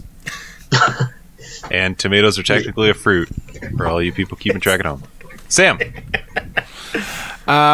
Okay, yeah. So I'm generally on the same wavelength. I'll just bring the passion down just a couple notches, but I just in terms of I'm going to bring it to just like the experience of it, where I think this is a movie that unfortunately suffers from being watched at home, alone at night. Like it's just me watching it, and there's just no excitement. There's nothing happening. There's no sparks. There's no it's just what Kyle said. Boring. It's just a boring movie. There's nothing to latch on to. And believe me, I'm going in looking for just the punching and Godzilla breath and big bananas. There was no big bananas. What does Kong eat? There was no big bananas. I don't understand what Kong eats. These are big monsters. They don't eat anything. He eats fish. He ate fish in the movie. Did he eat fish? I was probably. Is that a spoiler? Can I say that? No, that was a spoiler. That was a spoiler. It's a great reference to '98 Godzilla. Yeah, that's a lot of fish. So, and that's just the cardinal sin. It's boring, and the movie absolutely should not be, right? And yes, the characters are all annoying. They are all so annoying, and it would have been way better if some of them died. Honestly, or all of them. Because that would have at least been some kind of decision made. But the fact that they pretend we care about what Alexander Skarsgård is, blabbering on about. Although, oh wait, hold on. I guess I'll save it for spoilers. But there's a certain chunk of the movie that I liked the idea of where they literally go. I think there's a cool thing going on there, but save it for spoilers. But yes, boring, and I'm really mad that I spent money renting this dang thing. That's your fault. Yeah, it is my bad. All right, Swayze, there's a lot stacked up on the negative side here. Where were you going to draw your lines on this trench that will be Godzilla versus Kong?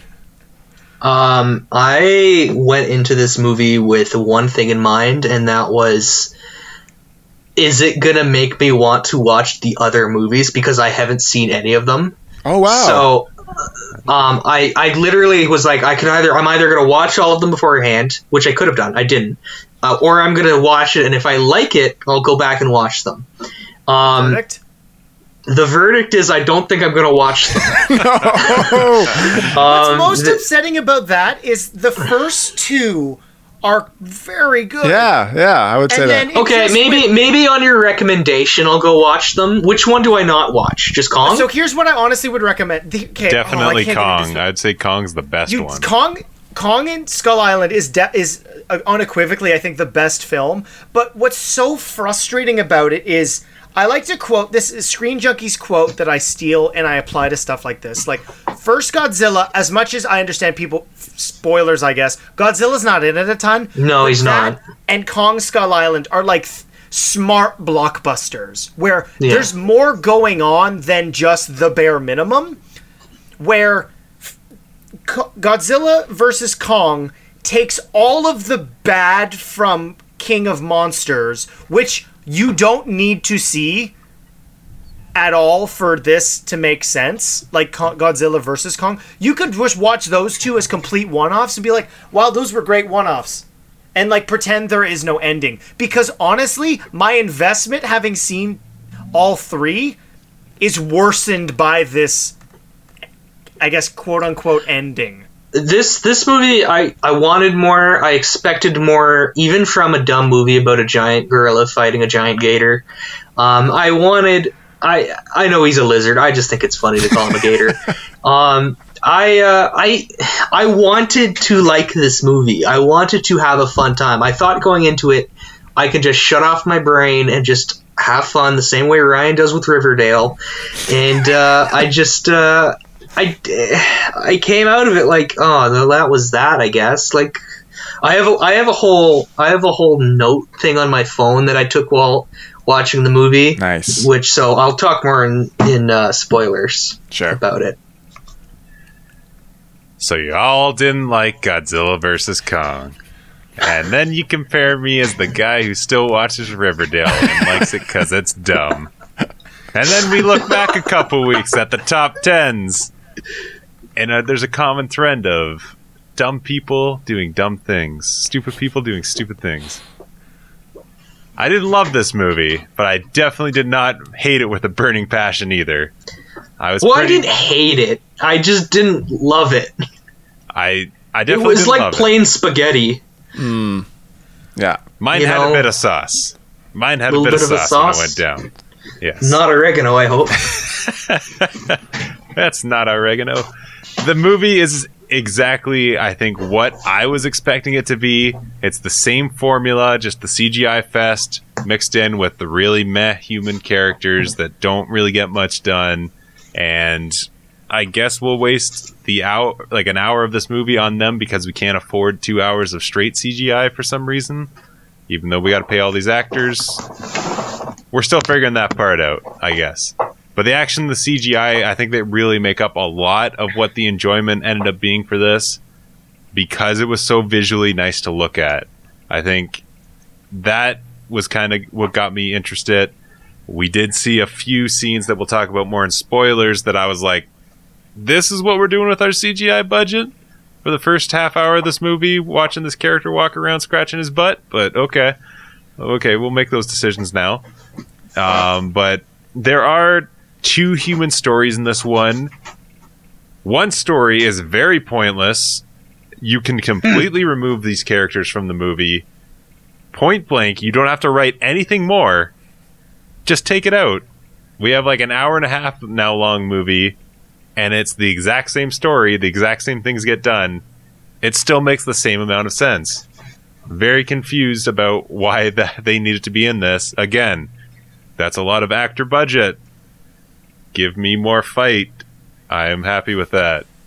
So, yes, I'm a little confused as to some decisions that are still being made in this. I have a feeling these have been, I guess, concerns. They have been nitpicks that have been happening throughout this whole, we'll call it franchise right now, that people have been saying the whole time, yet they seem to be the one thing that the studios are blind to, or I guess deaf at that point, to hear that they can't do, is get rid of so much of this human story and try to make sense of this. That's not what we want. That's not what we care about.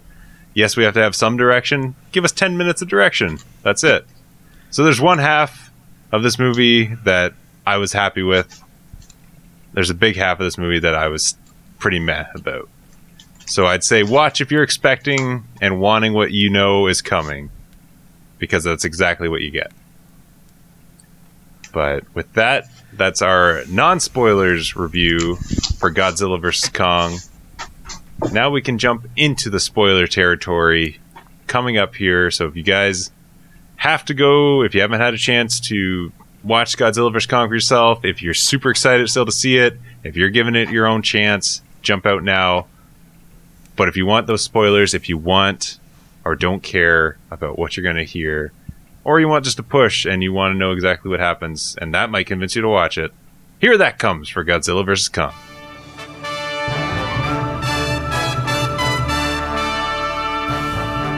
Here it is, your final warning for Godzilla vs. Kong spoilers. This is your last chance. Get out now, because Kyle is about to tell us from tip to tail exactly what Godzilla vs. Kong is all about. All right, here's our plot synopsis for this big old pile of shit. So, I'm not sure if I'm doing this in the correct order. No. I don't think it matters. Fuck, this movie's stupid. So let's just start with Kong, because that's irrelevant to the plot moving forward, which Sam, I believe, spoke about. So we go to Skull Island. It might not be the first thing, but it doesn't really matter, because you can move a bunch of scenes in this movie into different spots. It's not cohesive. It's not a good story. Kong is bigger, but you know what would have been a great idea to show us that he was bigger? Like, put him towards some things that would actually indicate his scale is large. Put him next to a quarter or something. Put him towards something! You have no idea that he's bigger at all. Like, that was a point of Kong Skull Island where we saw Kong amongst skeletons of other Kongs, and you're like, holy shit, he's gonna get so much bigger. I can't wait to see him that big. I guess we do, because he's supposed to be that big, but this movie has a terrible way of indicating actually how big they are at any point.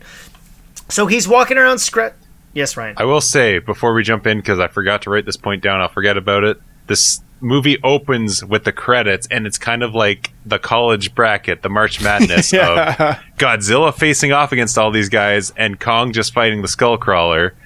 And then, and they're slowly dancing towards each other. That's right. Yeah. How about the whole first half hour of this movie that Kyle's about to mention just be actually showing those fights and just heading to this conclusion? Like Spider-Man 2 style. Just show us recaps of their fights. Yeah. That would have been awesome. Get us hyped. No. So that we get Kong scratching his ass, listening to some slow jams in the morning. And then there's this small girl who's somehow made this tiny woven Kong, and she's deaf. Or sorry, hard of hearing. My apologies. And she brings it and shows Kong, and he's like, that's cool. He's like stripped off the branches of this tree and then throws it at the sky. Surprise, he's in a dome. He's in like a Truman Show thing. Yeah. The Kong How show. the fuck did you get him in there? How'd they do that? Yeah. Did they build it around Big him? banana on a stick. But yeah, I guess so. Somebody drove around in a Mario Kart. It was confusing too, because they said that storm that's happening on the outside has been happening this whole time, and they needed to build this to protect them. So you're telling me you can build that huge biodome around them in the middle of this hurricane? Well, okay, so I want to talk about this because you brought that up, and this is a great segue. The evolution of science in this franchise is fucking bonkers. Because in the first one, they're just like Call of Duty bros shooting at Godzilla. And then Kong Skull Island, obviously in the 70s, so it's dated. King of Monsters, they're like trying to control the monsters. But there is nothing remotely of the level of science fiction. And then in this one, we have anti-gravity cars that can drive to the center of the Earth. And then we've made this telepathic rig in Ghidorah's skull. And we've made this giant Mecha Godzilla. Like, I'm okay with Mecha Godzilla. I just assumed it was going to be a Pacific Rim level dude piloting it, but no. So like, it's laughable in where they're just like giving you all this shit, right? So Kong stuff is fine. It reminded me of a good movie, which was the origin story of this King Kong, and then it kept going. So we see Godzilla. We get Brian Tyler Henry, yeah. right? And guys.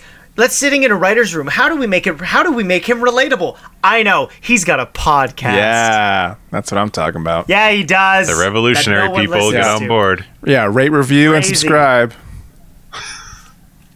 Like if you loved, or if you liked it, subscribe if you loved it. He's just some fucking no one. And we're at Apex, this company we've never heard of. Yeah. All right, cool. And he's like, they've got some stuff. We're gonna find out. Man, I've been undercover for 5 years. Undercover for 5 years at this company we've never fucking heard of. What is this, sword? Right? So he's in Apex, and he's like trying to figure out this shit, and he's fine. I have no problem with Brian Tyler Henry. He's just doing his thing, right? This script probably was just shit smears, and they're like, be funny, tell drama. I don't know how to make a movie. Did you see Death Note? No. No one did. How this guy is living off The Guest, which good for him. The Guest is a good movie. Nothing he's made since has been good. And so he's trying to figure out what's going on with Apex, man. They're telling some shady shit, and I'm going to find out. And then alarm, Godzilla's here. Why would Godzilla be here? I don't know. We've got this glowing red dot in this sphere. What is it?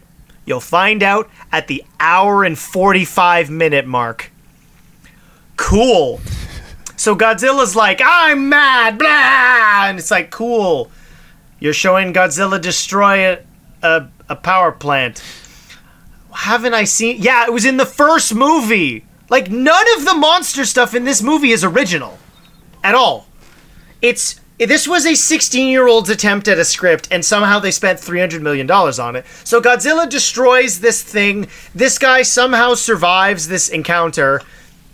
And then we get the crowning achievement of Netflix and Godzilla King of Monsters. We get 11. she's not a good actor in this movie at all. She overacts a lot. She's not good in Enola Holmes, so I just think she's not good with good scripts. Maybe that's her problem. Or maybe she's a bad actor. I'm not exactly sure. I didn't keep up with Stranger Things. But, so she's like, Dad, Godzilla wouldn't attack because, he's a good guy. And Coach from Friday Night Lights is like, okay, yeah. Like, hey, let's just pause here for a second because Kyle Chandler, okay, is making a career. The worst dad in human history. What? In film. No way. His daughter goes to Hong Kong and he has no idea. Why is he in the movie? He shows up twice to talk to her there, and then she's like, Dad, I'm in Hong Kong. Yeah, I just want to... That's it. I want to just throw respect his way, because this guy's making a career out of wearing, like, FBI jackets under a tent and just, like, being worried about something, and then he's gone. Like, that's what his part. And you know what? He's good at it. Millie, just do whatever you want to do. I only got 2 lines in this movie. I'm busy. Full hearts. We can't lose. Yeah, I have in my notes that she was overacting, and I thought that was like, it was just so fucking annoying. If they all were doing it, it'd be like, oh, she thinks she's in, or like the director, there were crossed wires where like he thinks he's making a stupid movie, which he did. Good job. But she thinks she's in this, like, big monster movie, so it's like, she seems so out of place, but she listens to Brian Tyler Henry's podcast. What are the chances? And so she just dips and meets up with Fire Fist from Deadpool 2, who's English, I guess? Didn't know. Yeah, he's from New Zealand, I think, isn't he? Oh, is he? Okay. Well, was he... I have a hard time with the Kiwi accent. Yeah. Was it his natural Kiwi accent, or was he doing an English accent? I'm pretty sure it was his natural accent, but they sound almost identical. I stand corrected. Sam, so what did he sound like? Oh, God. Hey, where's Kong, Matt? I don't know. Well done. So they're like, we're going to go find this random fucking guy that we don't know who he is in Florida. Okay. And then we meet evil scientist, and he's definitely not evil. This guy's from a Saturday morning cartoon. Okay, but the guy who runs Apex. But this is what the movie needs, though. This is the vibe that it should be going for. I agree. I totally agree. If everyone was in the movie for 5 minutes. Well, if everyone was on the same playing field as him, like they're just going for that, then I think we have somewhat of a winner. But he is Raul Julia from Street Fighter. Like that's who he should be. Like. For you, the day that Bison graced your island was the greatest day of your life. For me, it was a Tuesday. Like, that's what we need from this guy. But he's not in the movie enough. We get Isa Gonzalez, who's like, I'm here because Daddy said so. Good for you. Are you going to be a person? No, because no one has character arc or dimension. So he shows up and he's like, I am a good man. We're trying to fight the monsters. It's like, all right, cool. You gonna make a gun or... What do you do? Oh, you're making Godzilla, Mecha Godzilla. You're going to hide that really, really well. All right, cool.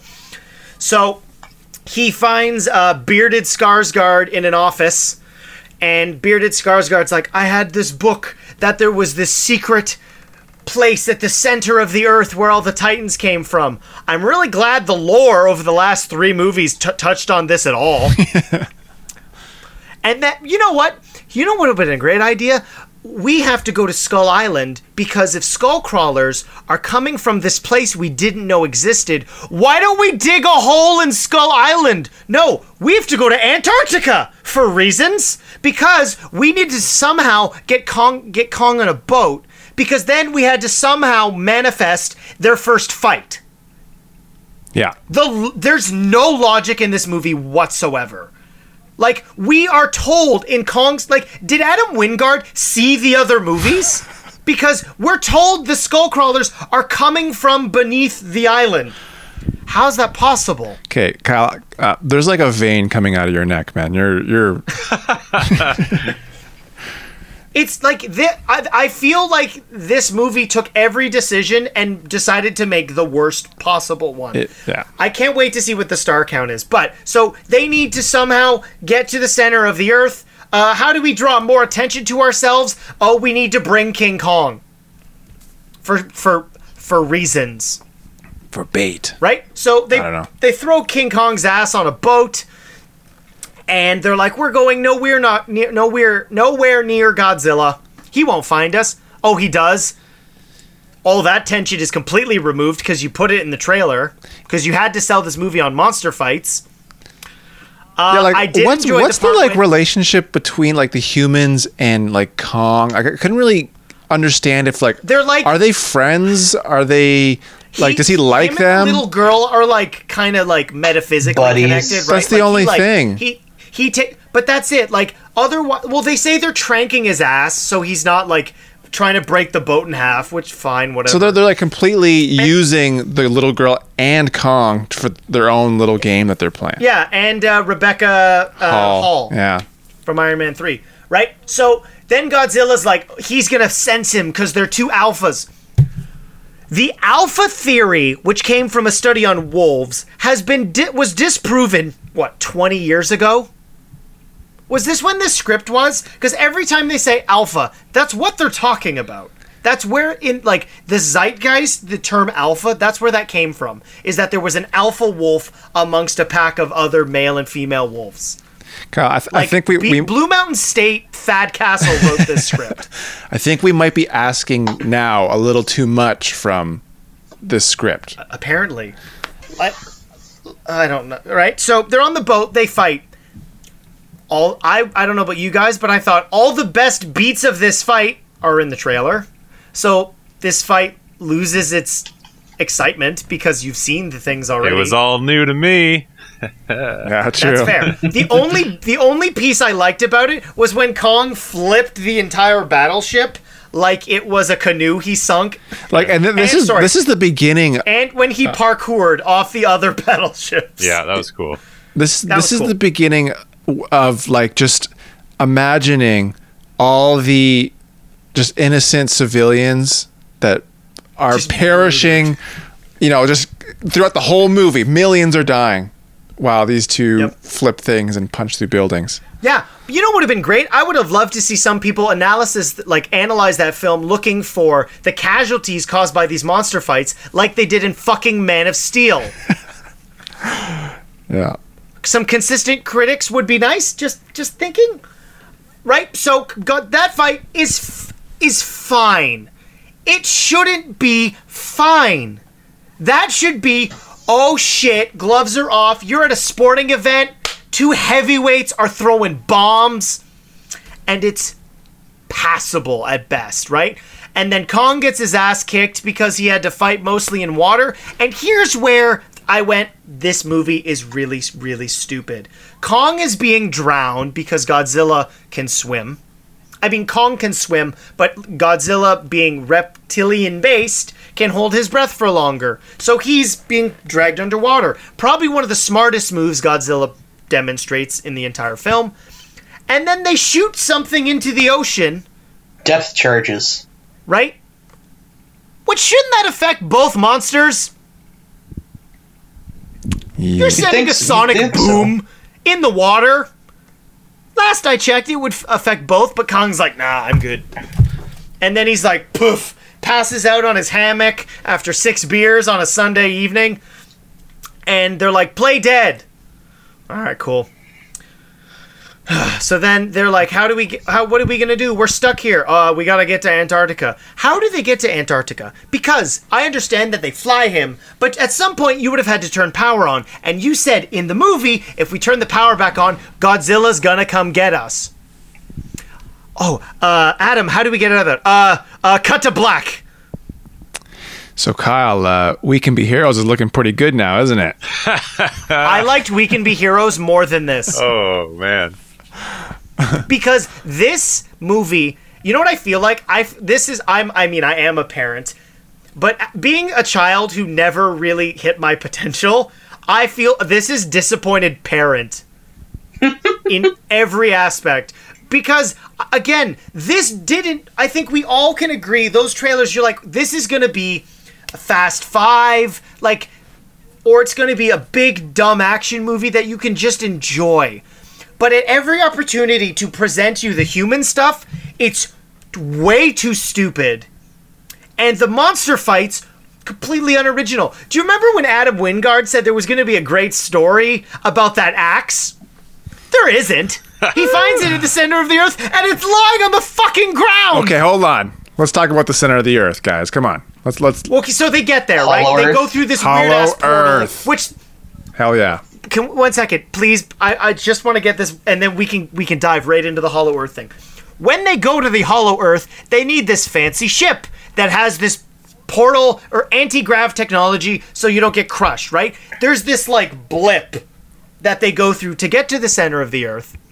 Yeah. However, at the end of the movie, when Godzilla's been atomic breathing to the center of the Earth, there's no portal. It's just a giant hole. Yeah. Big hole for big monster. Big monkey. Big monkey. Yeah. Nailed it. I mean, listen, man. Like, I get it. It's all dumb, man. It's all dumb. No, it's not dumb. It's stupid. It's stupid. And nothing makes sense. And I agree with you. It's really, but like at this point, I can't even be mad anymore. I'm just like, well, this is just a waste. Like it's unfortunate, but I can't get that mad about it. They got a hollow earth. It's basically like a trench. No, but there's been every opportunity to make this movie is a bad decision. Like, this is Warner Brothers in a nutshell. They actually took their time to establish their new Godzilla, which, again, look at the reviews and the response. People were upset that there was not enough Godzilla. That is something that you can mostly adjust. Like, the human story of the first Godzilla is about a husband and wife getting back to each other, right? We've all have companionship of some sort or a loved one where that is a relatable and emotional story, right? There is a disaster. That was the metaphor for Godzilla in the beginning, right? It was what happened in Japan. So we are using Godzilla as this environmental disaster that is a reaction to humans trying to play God, right? And you're like, it's not condensed, but all right, it's compelling. Then we get this throwback Vietnam movie that's all about how man is actually not in control and we are just pieces in the puzzle that is Mother Nature. And you get the different perspectives from the humans. Then Godzilla King of Monsters is big and fucking stupid, but at least it gave us cool monster fights and things looked somewhat good, right? It gave you Mothra, it gave you Rodan, it gave you King Ghidorah. This movie doesn't do any of the things that the other three did successfully. At all. I think each movie was written in a vacuum, and then they realized they needed to bring them together. Right? Like, this movie has 3 monster fights, technically 4, but the last 3 monster fights are in the last 20 minutes, so there's not even time to breathe. Right? So they get to the center of the earth, and they're like, wow, this is really cool. But, like, it would have been really awesome to see, like, ruins of, monster skeletons or, like, things that connected to anything we gave a shit about. No, we're going to give you this giant flying snake. No, this is where the crossover with Brendan Fraser and kid from Games, I forget his name. He was also in Zathura. Firehouse Dog, which is a movie about a Firehouse. dog he works at a firehouse. Oh, what? You're kidding me. Yeah. Holy shit. Yeah. Did not see that coming. I was gonna say I got him mixed up with the kid from Zoom. There's a movie I want to see. Tim Allen, but yeah. but that's just the kid from the Cat in the Hat. That's my mistake. Godzilla versus Kong versus Firehouse Dog. Yeah, versus Cat in the Hat. So there's no history in the center of the earth, right? Yeah. You see a bloody handprint and a bone with a scale through it. So, like, the Kong species is intelligent. They're giant primates for all intensive purposes. So, like, all right, Adam, what is the story? You didn't tell us anything. You didn't show us anything interesting. It's like, oh, look, I found this Roku remote on the TV. Now I can use my Roku. Like, that's not a story. It's a sentence. And it's not a compelling sentence.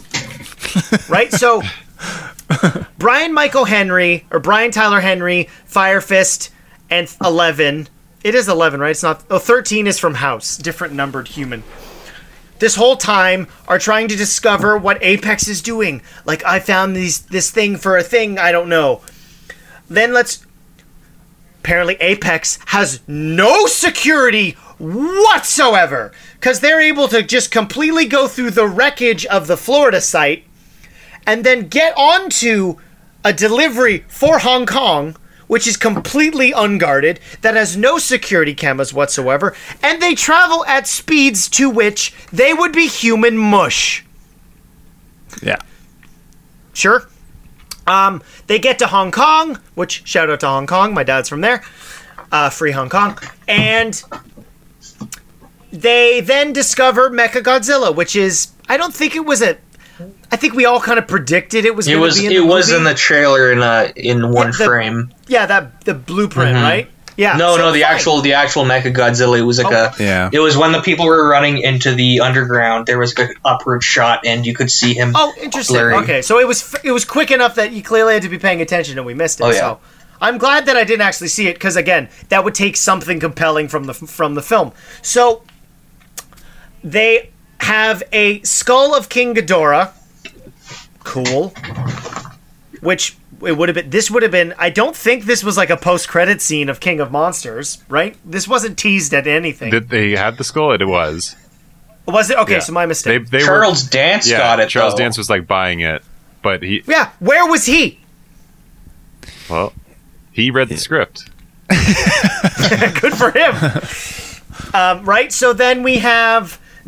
I just kept thinking that the guy who was controlling King Ghidorah was the dude from Real Steel, but it's not the same guy. But it just reminded me of the same thing.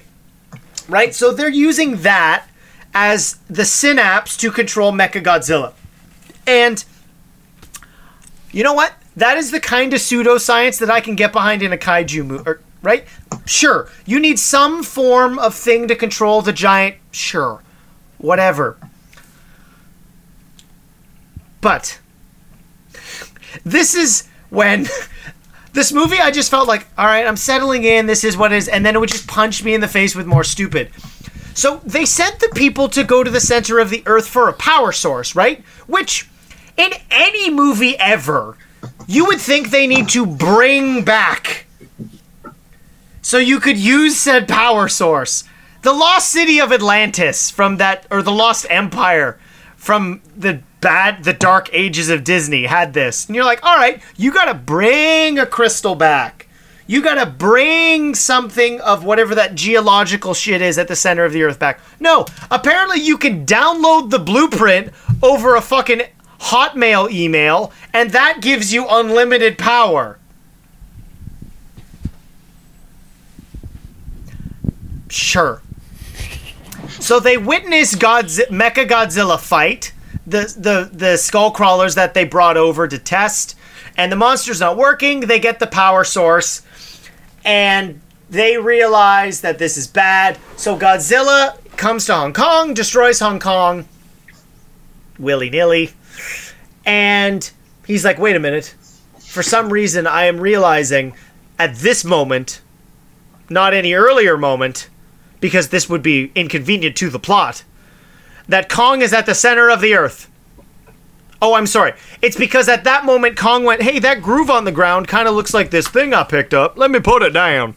Brong, brong, brong. And it makes all the energy. And then Godzilla's like, ah, shit, blows a hole into the ground and completely undoes the way that they were able to traverse in the beginning. So Kong crawls up and they have a fight. I don't understand. So, talking about King of Monsters did a clever thing where they're like, we're going to put this at night because it's easier and it's less expensive to not completely light these creatures in the daytime, right? They cost a lot of money, like Ryan said. You can't have 2 hours of them. Why not? Because that would be entertaining. So, we're going to put it at night. We're going to have lightning, clouds, but you're still going to be able to see them. I don't know how they did this, but this movie is dark with neon, and it's still lit like shit. Like, these action sequences are not edited well. So Kong shows up, they fight, there's some fighting, there's some biting, there's some tussling, and Kong wins round 2, as Skarsgård number 78 says. And you're like, cool. But Kong uses his axe, right? He Again, absorbs the energy, and he... Also, yeah. Wouldn't that have been a great moment to see for the first time in the film? Yeah, true. Right? It's in the trailer. It would have been amazing. It's almost like putting Doomsday in a Batman versus Superman trailer. Lots of money shots in that trailer, yeah. I mean, but hey, look, they got us hooked. They got me spending money watching this dang thing. Let me tell you, seeing it for the first time, it was awesome. Ryan's ahead of all of us. Yeah. So they fight. Our next week. God, what did you guys think of the trailer? Didn't watch it. Sam didn't watch it. Ryan, of course I didn't watch it. Anyways, so they fight. Shoot again. Whatever. And then Godzilla wins eventually because he's got more powers. Cool. Kong's like not dead. They yell at each other. Because I guess Godzilla's like, submit! And Kong's like, I did! And Godzilla goes, okay. Because that's how predators work. If you just beat up your prey, and they're like, I'm good, man. They just leave you alone. Apparently. And then, so, the trio of stupids get kidnapped by, the Dos Equis guy. And he's like, you should see this thing. It's pretty impressive. And they're like, all right, cool. We have this power sword. We have the Energon cubes from the center of the earth that we downloaded over a Gmail. So they put them in, and the thing overloads. I guess. And then Mechagodzilla develops AI. Out of nowhere. If they had just said... there was some form of, like, synapse left in Gojira, or not Gojira, in Ghidorah, and it took over Mechagodzilla. That would have been dumb, but I would have been like, all right, cool. I felt like they tried to, but they just terribly explained it, and then they cut a couple scenes that actually confirmed it, so it just didn't exist at that point. No, they put in the power source, and the Godzilla, or the Mecha's, like, eyes are, like, twitching, and then it's like, I am now evil. At what point, we are told in the movie, it's a remote control car for all intents and purposes. You just gotta wear your crown, your Cubone hat, and then you can control it.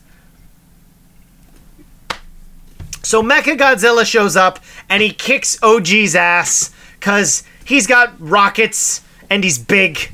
And you're like, okay. And it is at this moment, guys, where I said to Nalina, oh no. She's like, what's the matter? I was like, I predicted the end of this movie, and I'm not happy about it because it's stupid that I was able to do this. So, I will give them credit. They used their ship to explode to restart Kong's heart, and he's like, I got my adrenaline, baby. And he looks at both, and the little girl's like, she signs correctly. He's not evil. You have to fight the other one. And Godzilla's like, all right, or King Kong's like, I got this. And they mostly team up, and they defeat Mechagodzilla. But, again, this fight should be epic. Use giant wide shots from really cool angles, but it's chopped. Like, was this edited by the guy who did Taken 3? Because this should be one of the coolest things ever put on Western film. Like, if you've seen the OG stuff made in Japan, like, maybe it's not as cool because you've seen it, but for a lot of people on this side of the world, this is the first time you are ever seeing anything like this. And it's boring. So they fight. They team up. He uses his axe. He uses his atomic breath. At one point, they ripped off the thing from Batman v Superman where they both atomic breath at each other, and Mechagodzilla's is red because he's bad. And then they're both like, you're pretty cool. Oh, this is when in my head, I literally went to The Rock in Fast 5, and Godzilla and King Kong are like, I'll see you around, Toretto. Like, they have that moment where they're both like, yeah. No, you won't. And And then we get to see that post-credit scene that they put at the ending because they didn't actually have an ending. This was confirmed by Adam Wingard today. That Kong is now living at the center of the earth by himself. The fucking end. It's pretty dope. He's home. Cool. Yeah, no, that was the movie. In my notes, I have. I hope no one drinks or bathes in bleach because of this movie. Too late. Already happened. What else do I have? I liked the shot of the plane taking off with Big Monkey behind it. Yeah, that was fun. That was cool. I will. Yeah, that was off of the aircraft carrier. Yeah, that was cool. I agree. And then I have irresponsible to take small child into the void. Yeah, probably. Which is they just took her into the Hollow Earth. Or lock her in a cabinet for when your ship gets flipped over and then you can't get out. That wasn't very clever. Kind of just ended. Forced comedy. My brother didn't like the tap water analogy. He's a big tap water guy. Yeah, he didn't like that. His notes kind of got jumbled in with mine. He laughed like a maniac whenever he heard the words, "The world needs Kong." Yeah. That line, he just laughed like a maniac, and I don't know why. I guess he just thought it was really not good. But we need him. I had to pause the movie because he was like, "The world needs Kong." Like, it's so... I think because they're trying to be so sincere about it, and I don't know where it's coming from, because, like, where's this relationship coming from? Like, there's the big monkey and there's the little girl, but other than that, there's no relationship between Kong and humanity. He's been in a dome this whole time. He doesn't know anything. Yeah, so the world doesn't need Kong so much as it needs lizard repellent so much. There you go. What else do I have? I put down not enough Matthew Broderick Godzilla references. But I guess the fish was a nice throw-in. Yeah. What else do I have? Forced comedy. Kind of just ended. Yeah. Of course, he attacks Florida. Yeah, that's fair. I didn't mind some of the fighting. I do wish it was shot better. So there's that, I guess.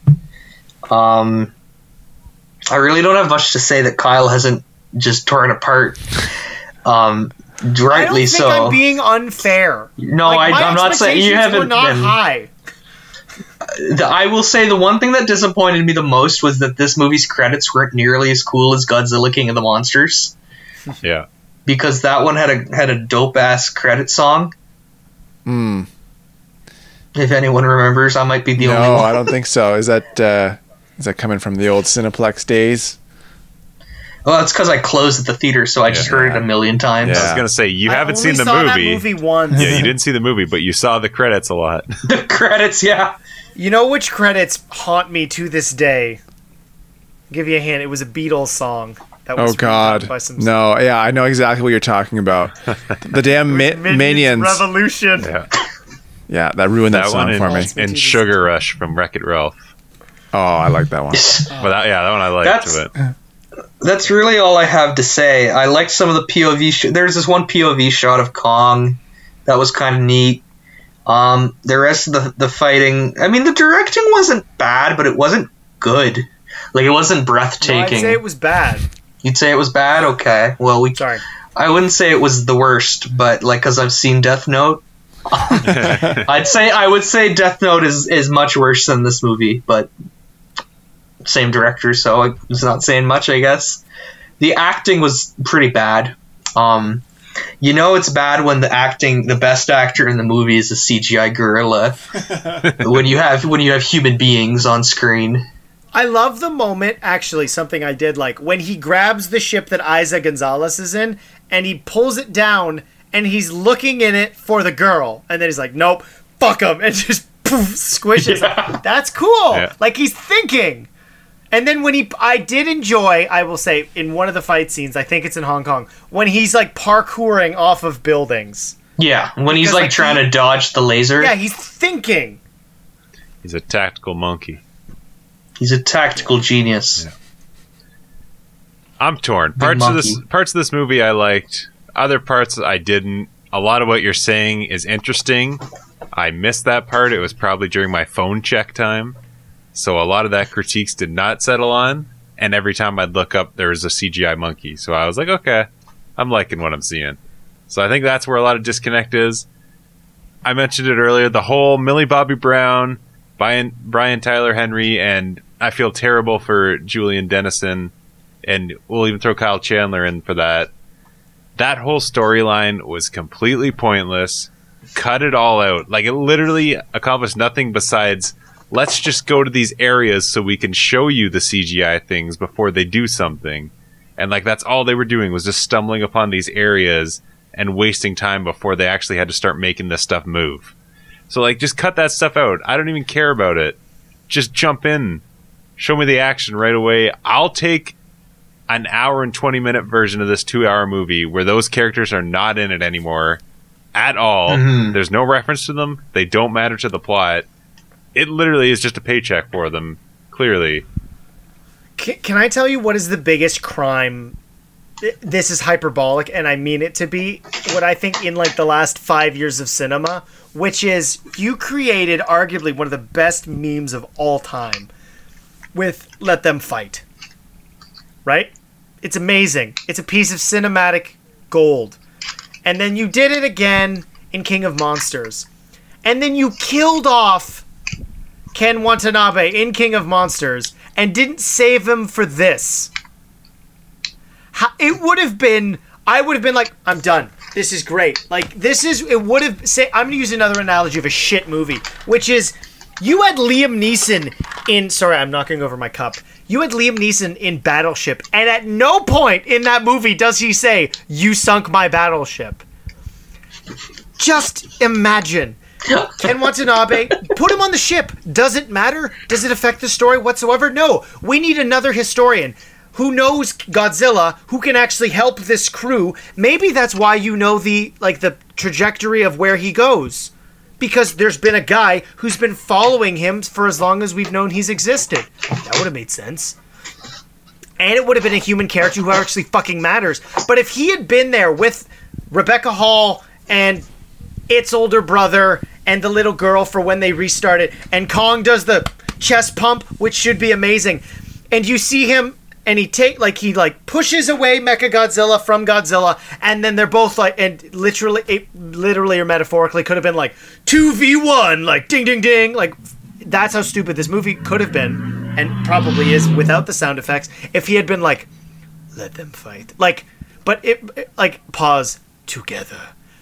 I would have been sold. I would have entirely thought of this. I was like, this movie knows what it is. And that is, I think, one of the biggest sins of it, is it doesn't know what it is. There are some interesting things, especially with that, because Kong throughout this whole movie is framed as the protagonist. He's framed as the good character. There's nothing bad surrounding Kong, even though they have to drug him or else he's going to kill everyone on these boats. Like, they kind of frame Godzilla as a bad guy, but then they kind of make an argument, no, he's just kind of a force of nature, and he's just trying to balance everything.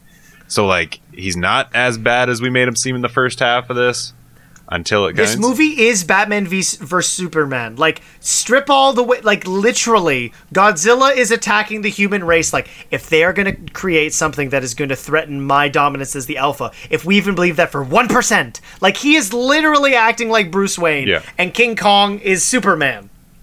That's not a joke. This is the worst version of that story, which I find hilarious, because Sam has finally seen the Ultimate Edition. Mothra. Why'd you say that name? It's a good meme. I appreciate that meme. But yeah, Rebecca Hall I'm a fan of. I like Skarsgård. Kaylee Hoddle, the girl who is hard of hearing, is the... yes. That's what I would go with. Yeah, like that stuff I actually liked. She's ASL. There we go. She's ASL. Yeah, ASL. I liked her performance a lot. Skarsgård playing off type, I'm iffy on. But like I liked that they had, like, that's the human element that I'm cool with being the only human element in this. Give me that 5 minutes of them just saying they can connect. That's why Kong isn't so bad. He still likes the people originally from the island he's on, and he connects with them. He was their protector. Cool. That's all we need.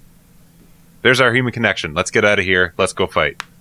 But they dive into a little too much. They try in Age of Adeline like they always do, and here's the science behind why this is happening and why we're going to lose everyone while we explain it.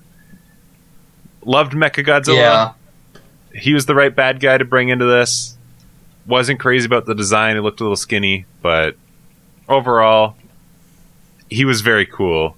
It was kind of like not the, again, science behind him, but him as a force fighting these two guys. Very cool to watch that fight.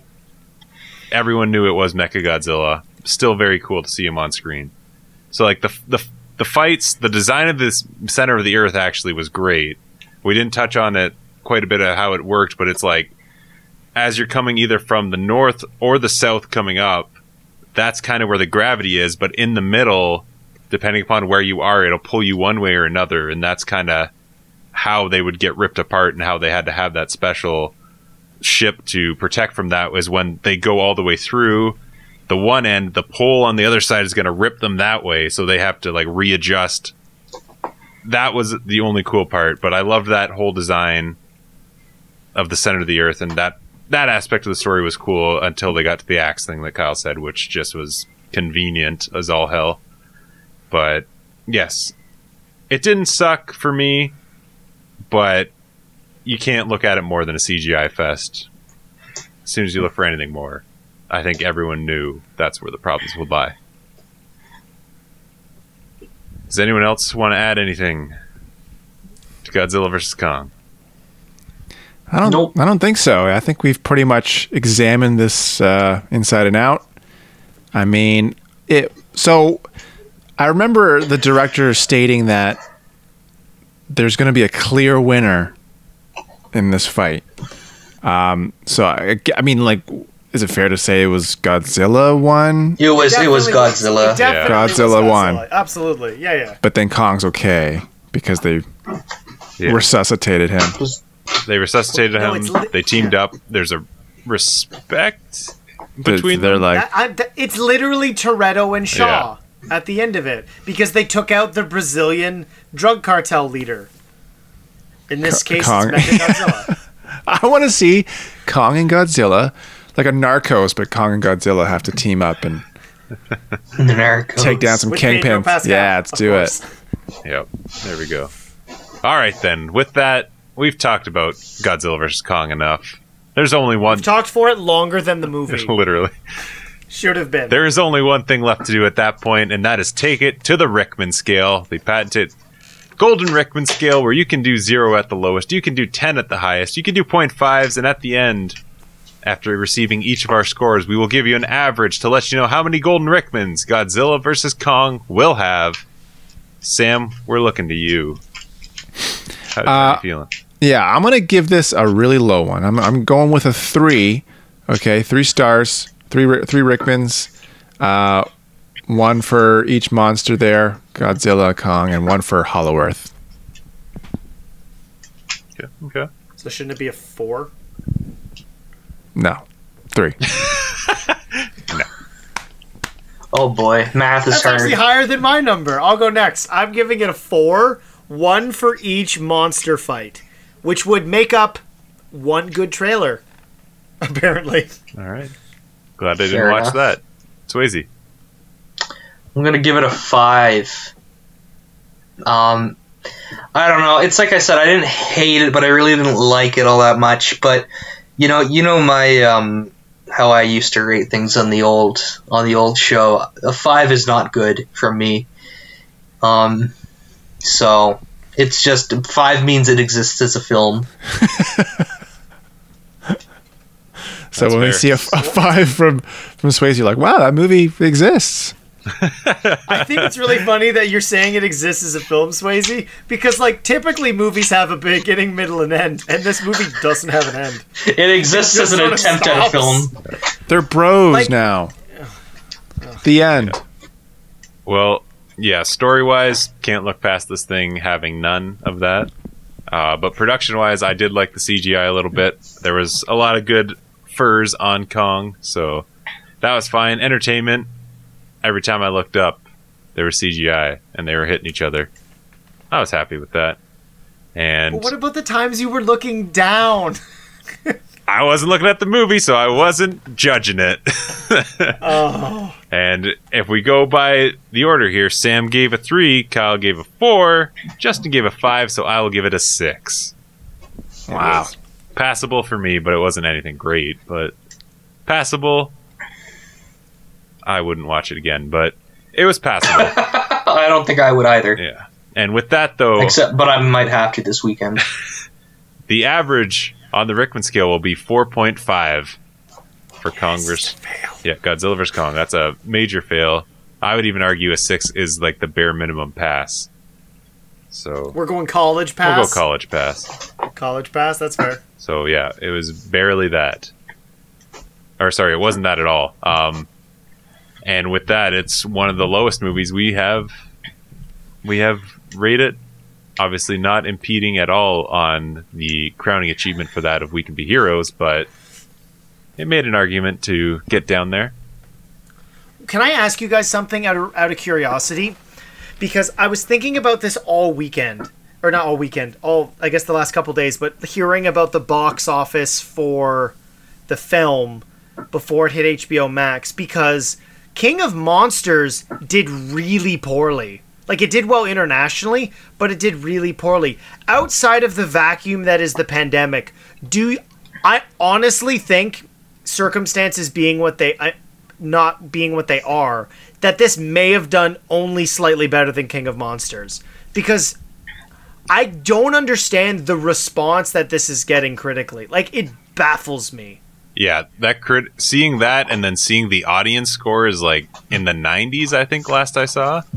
Yeah, that doesn't make sense. And it got an A cinema score too, so clearly people are watching it and are liking it.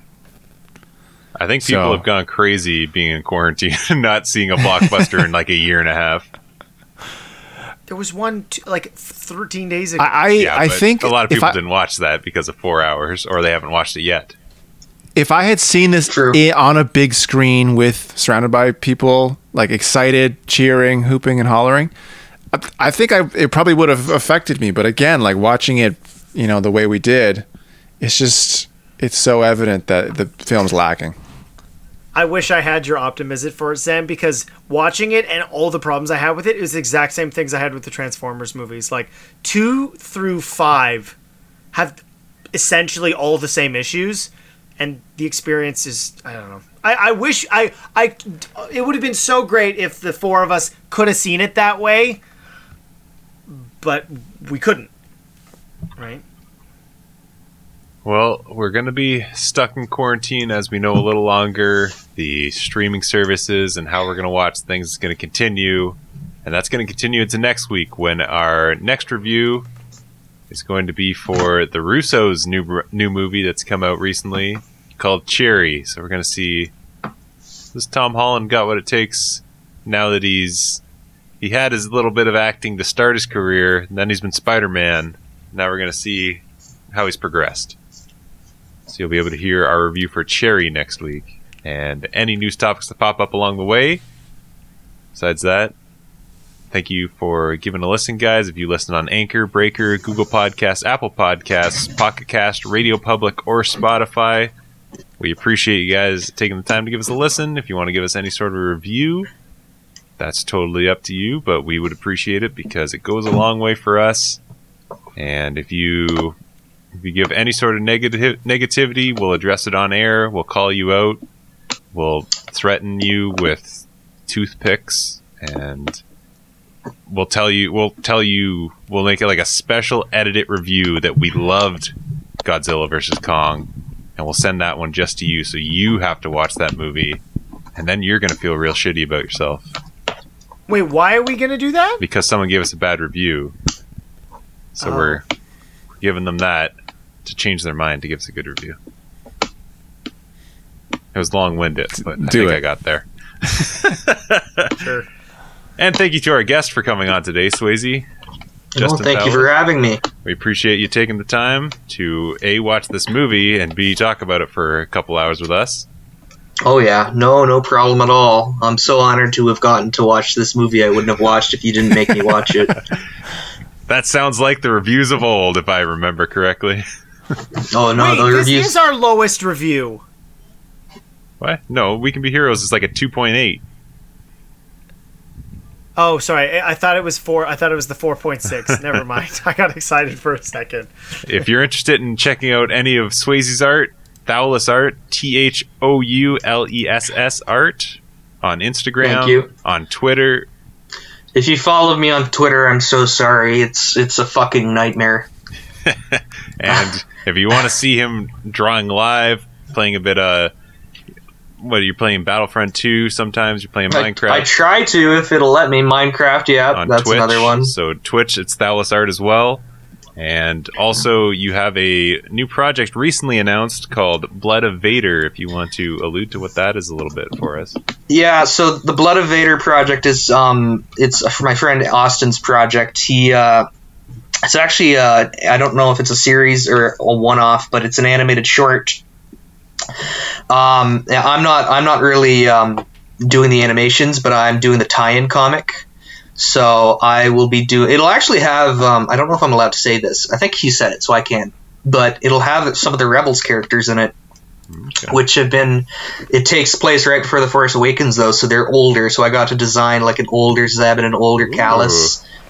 I also got to design the First Order Death Troopers, which are like the black variants.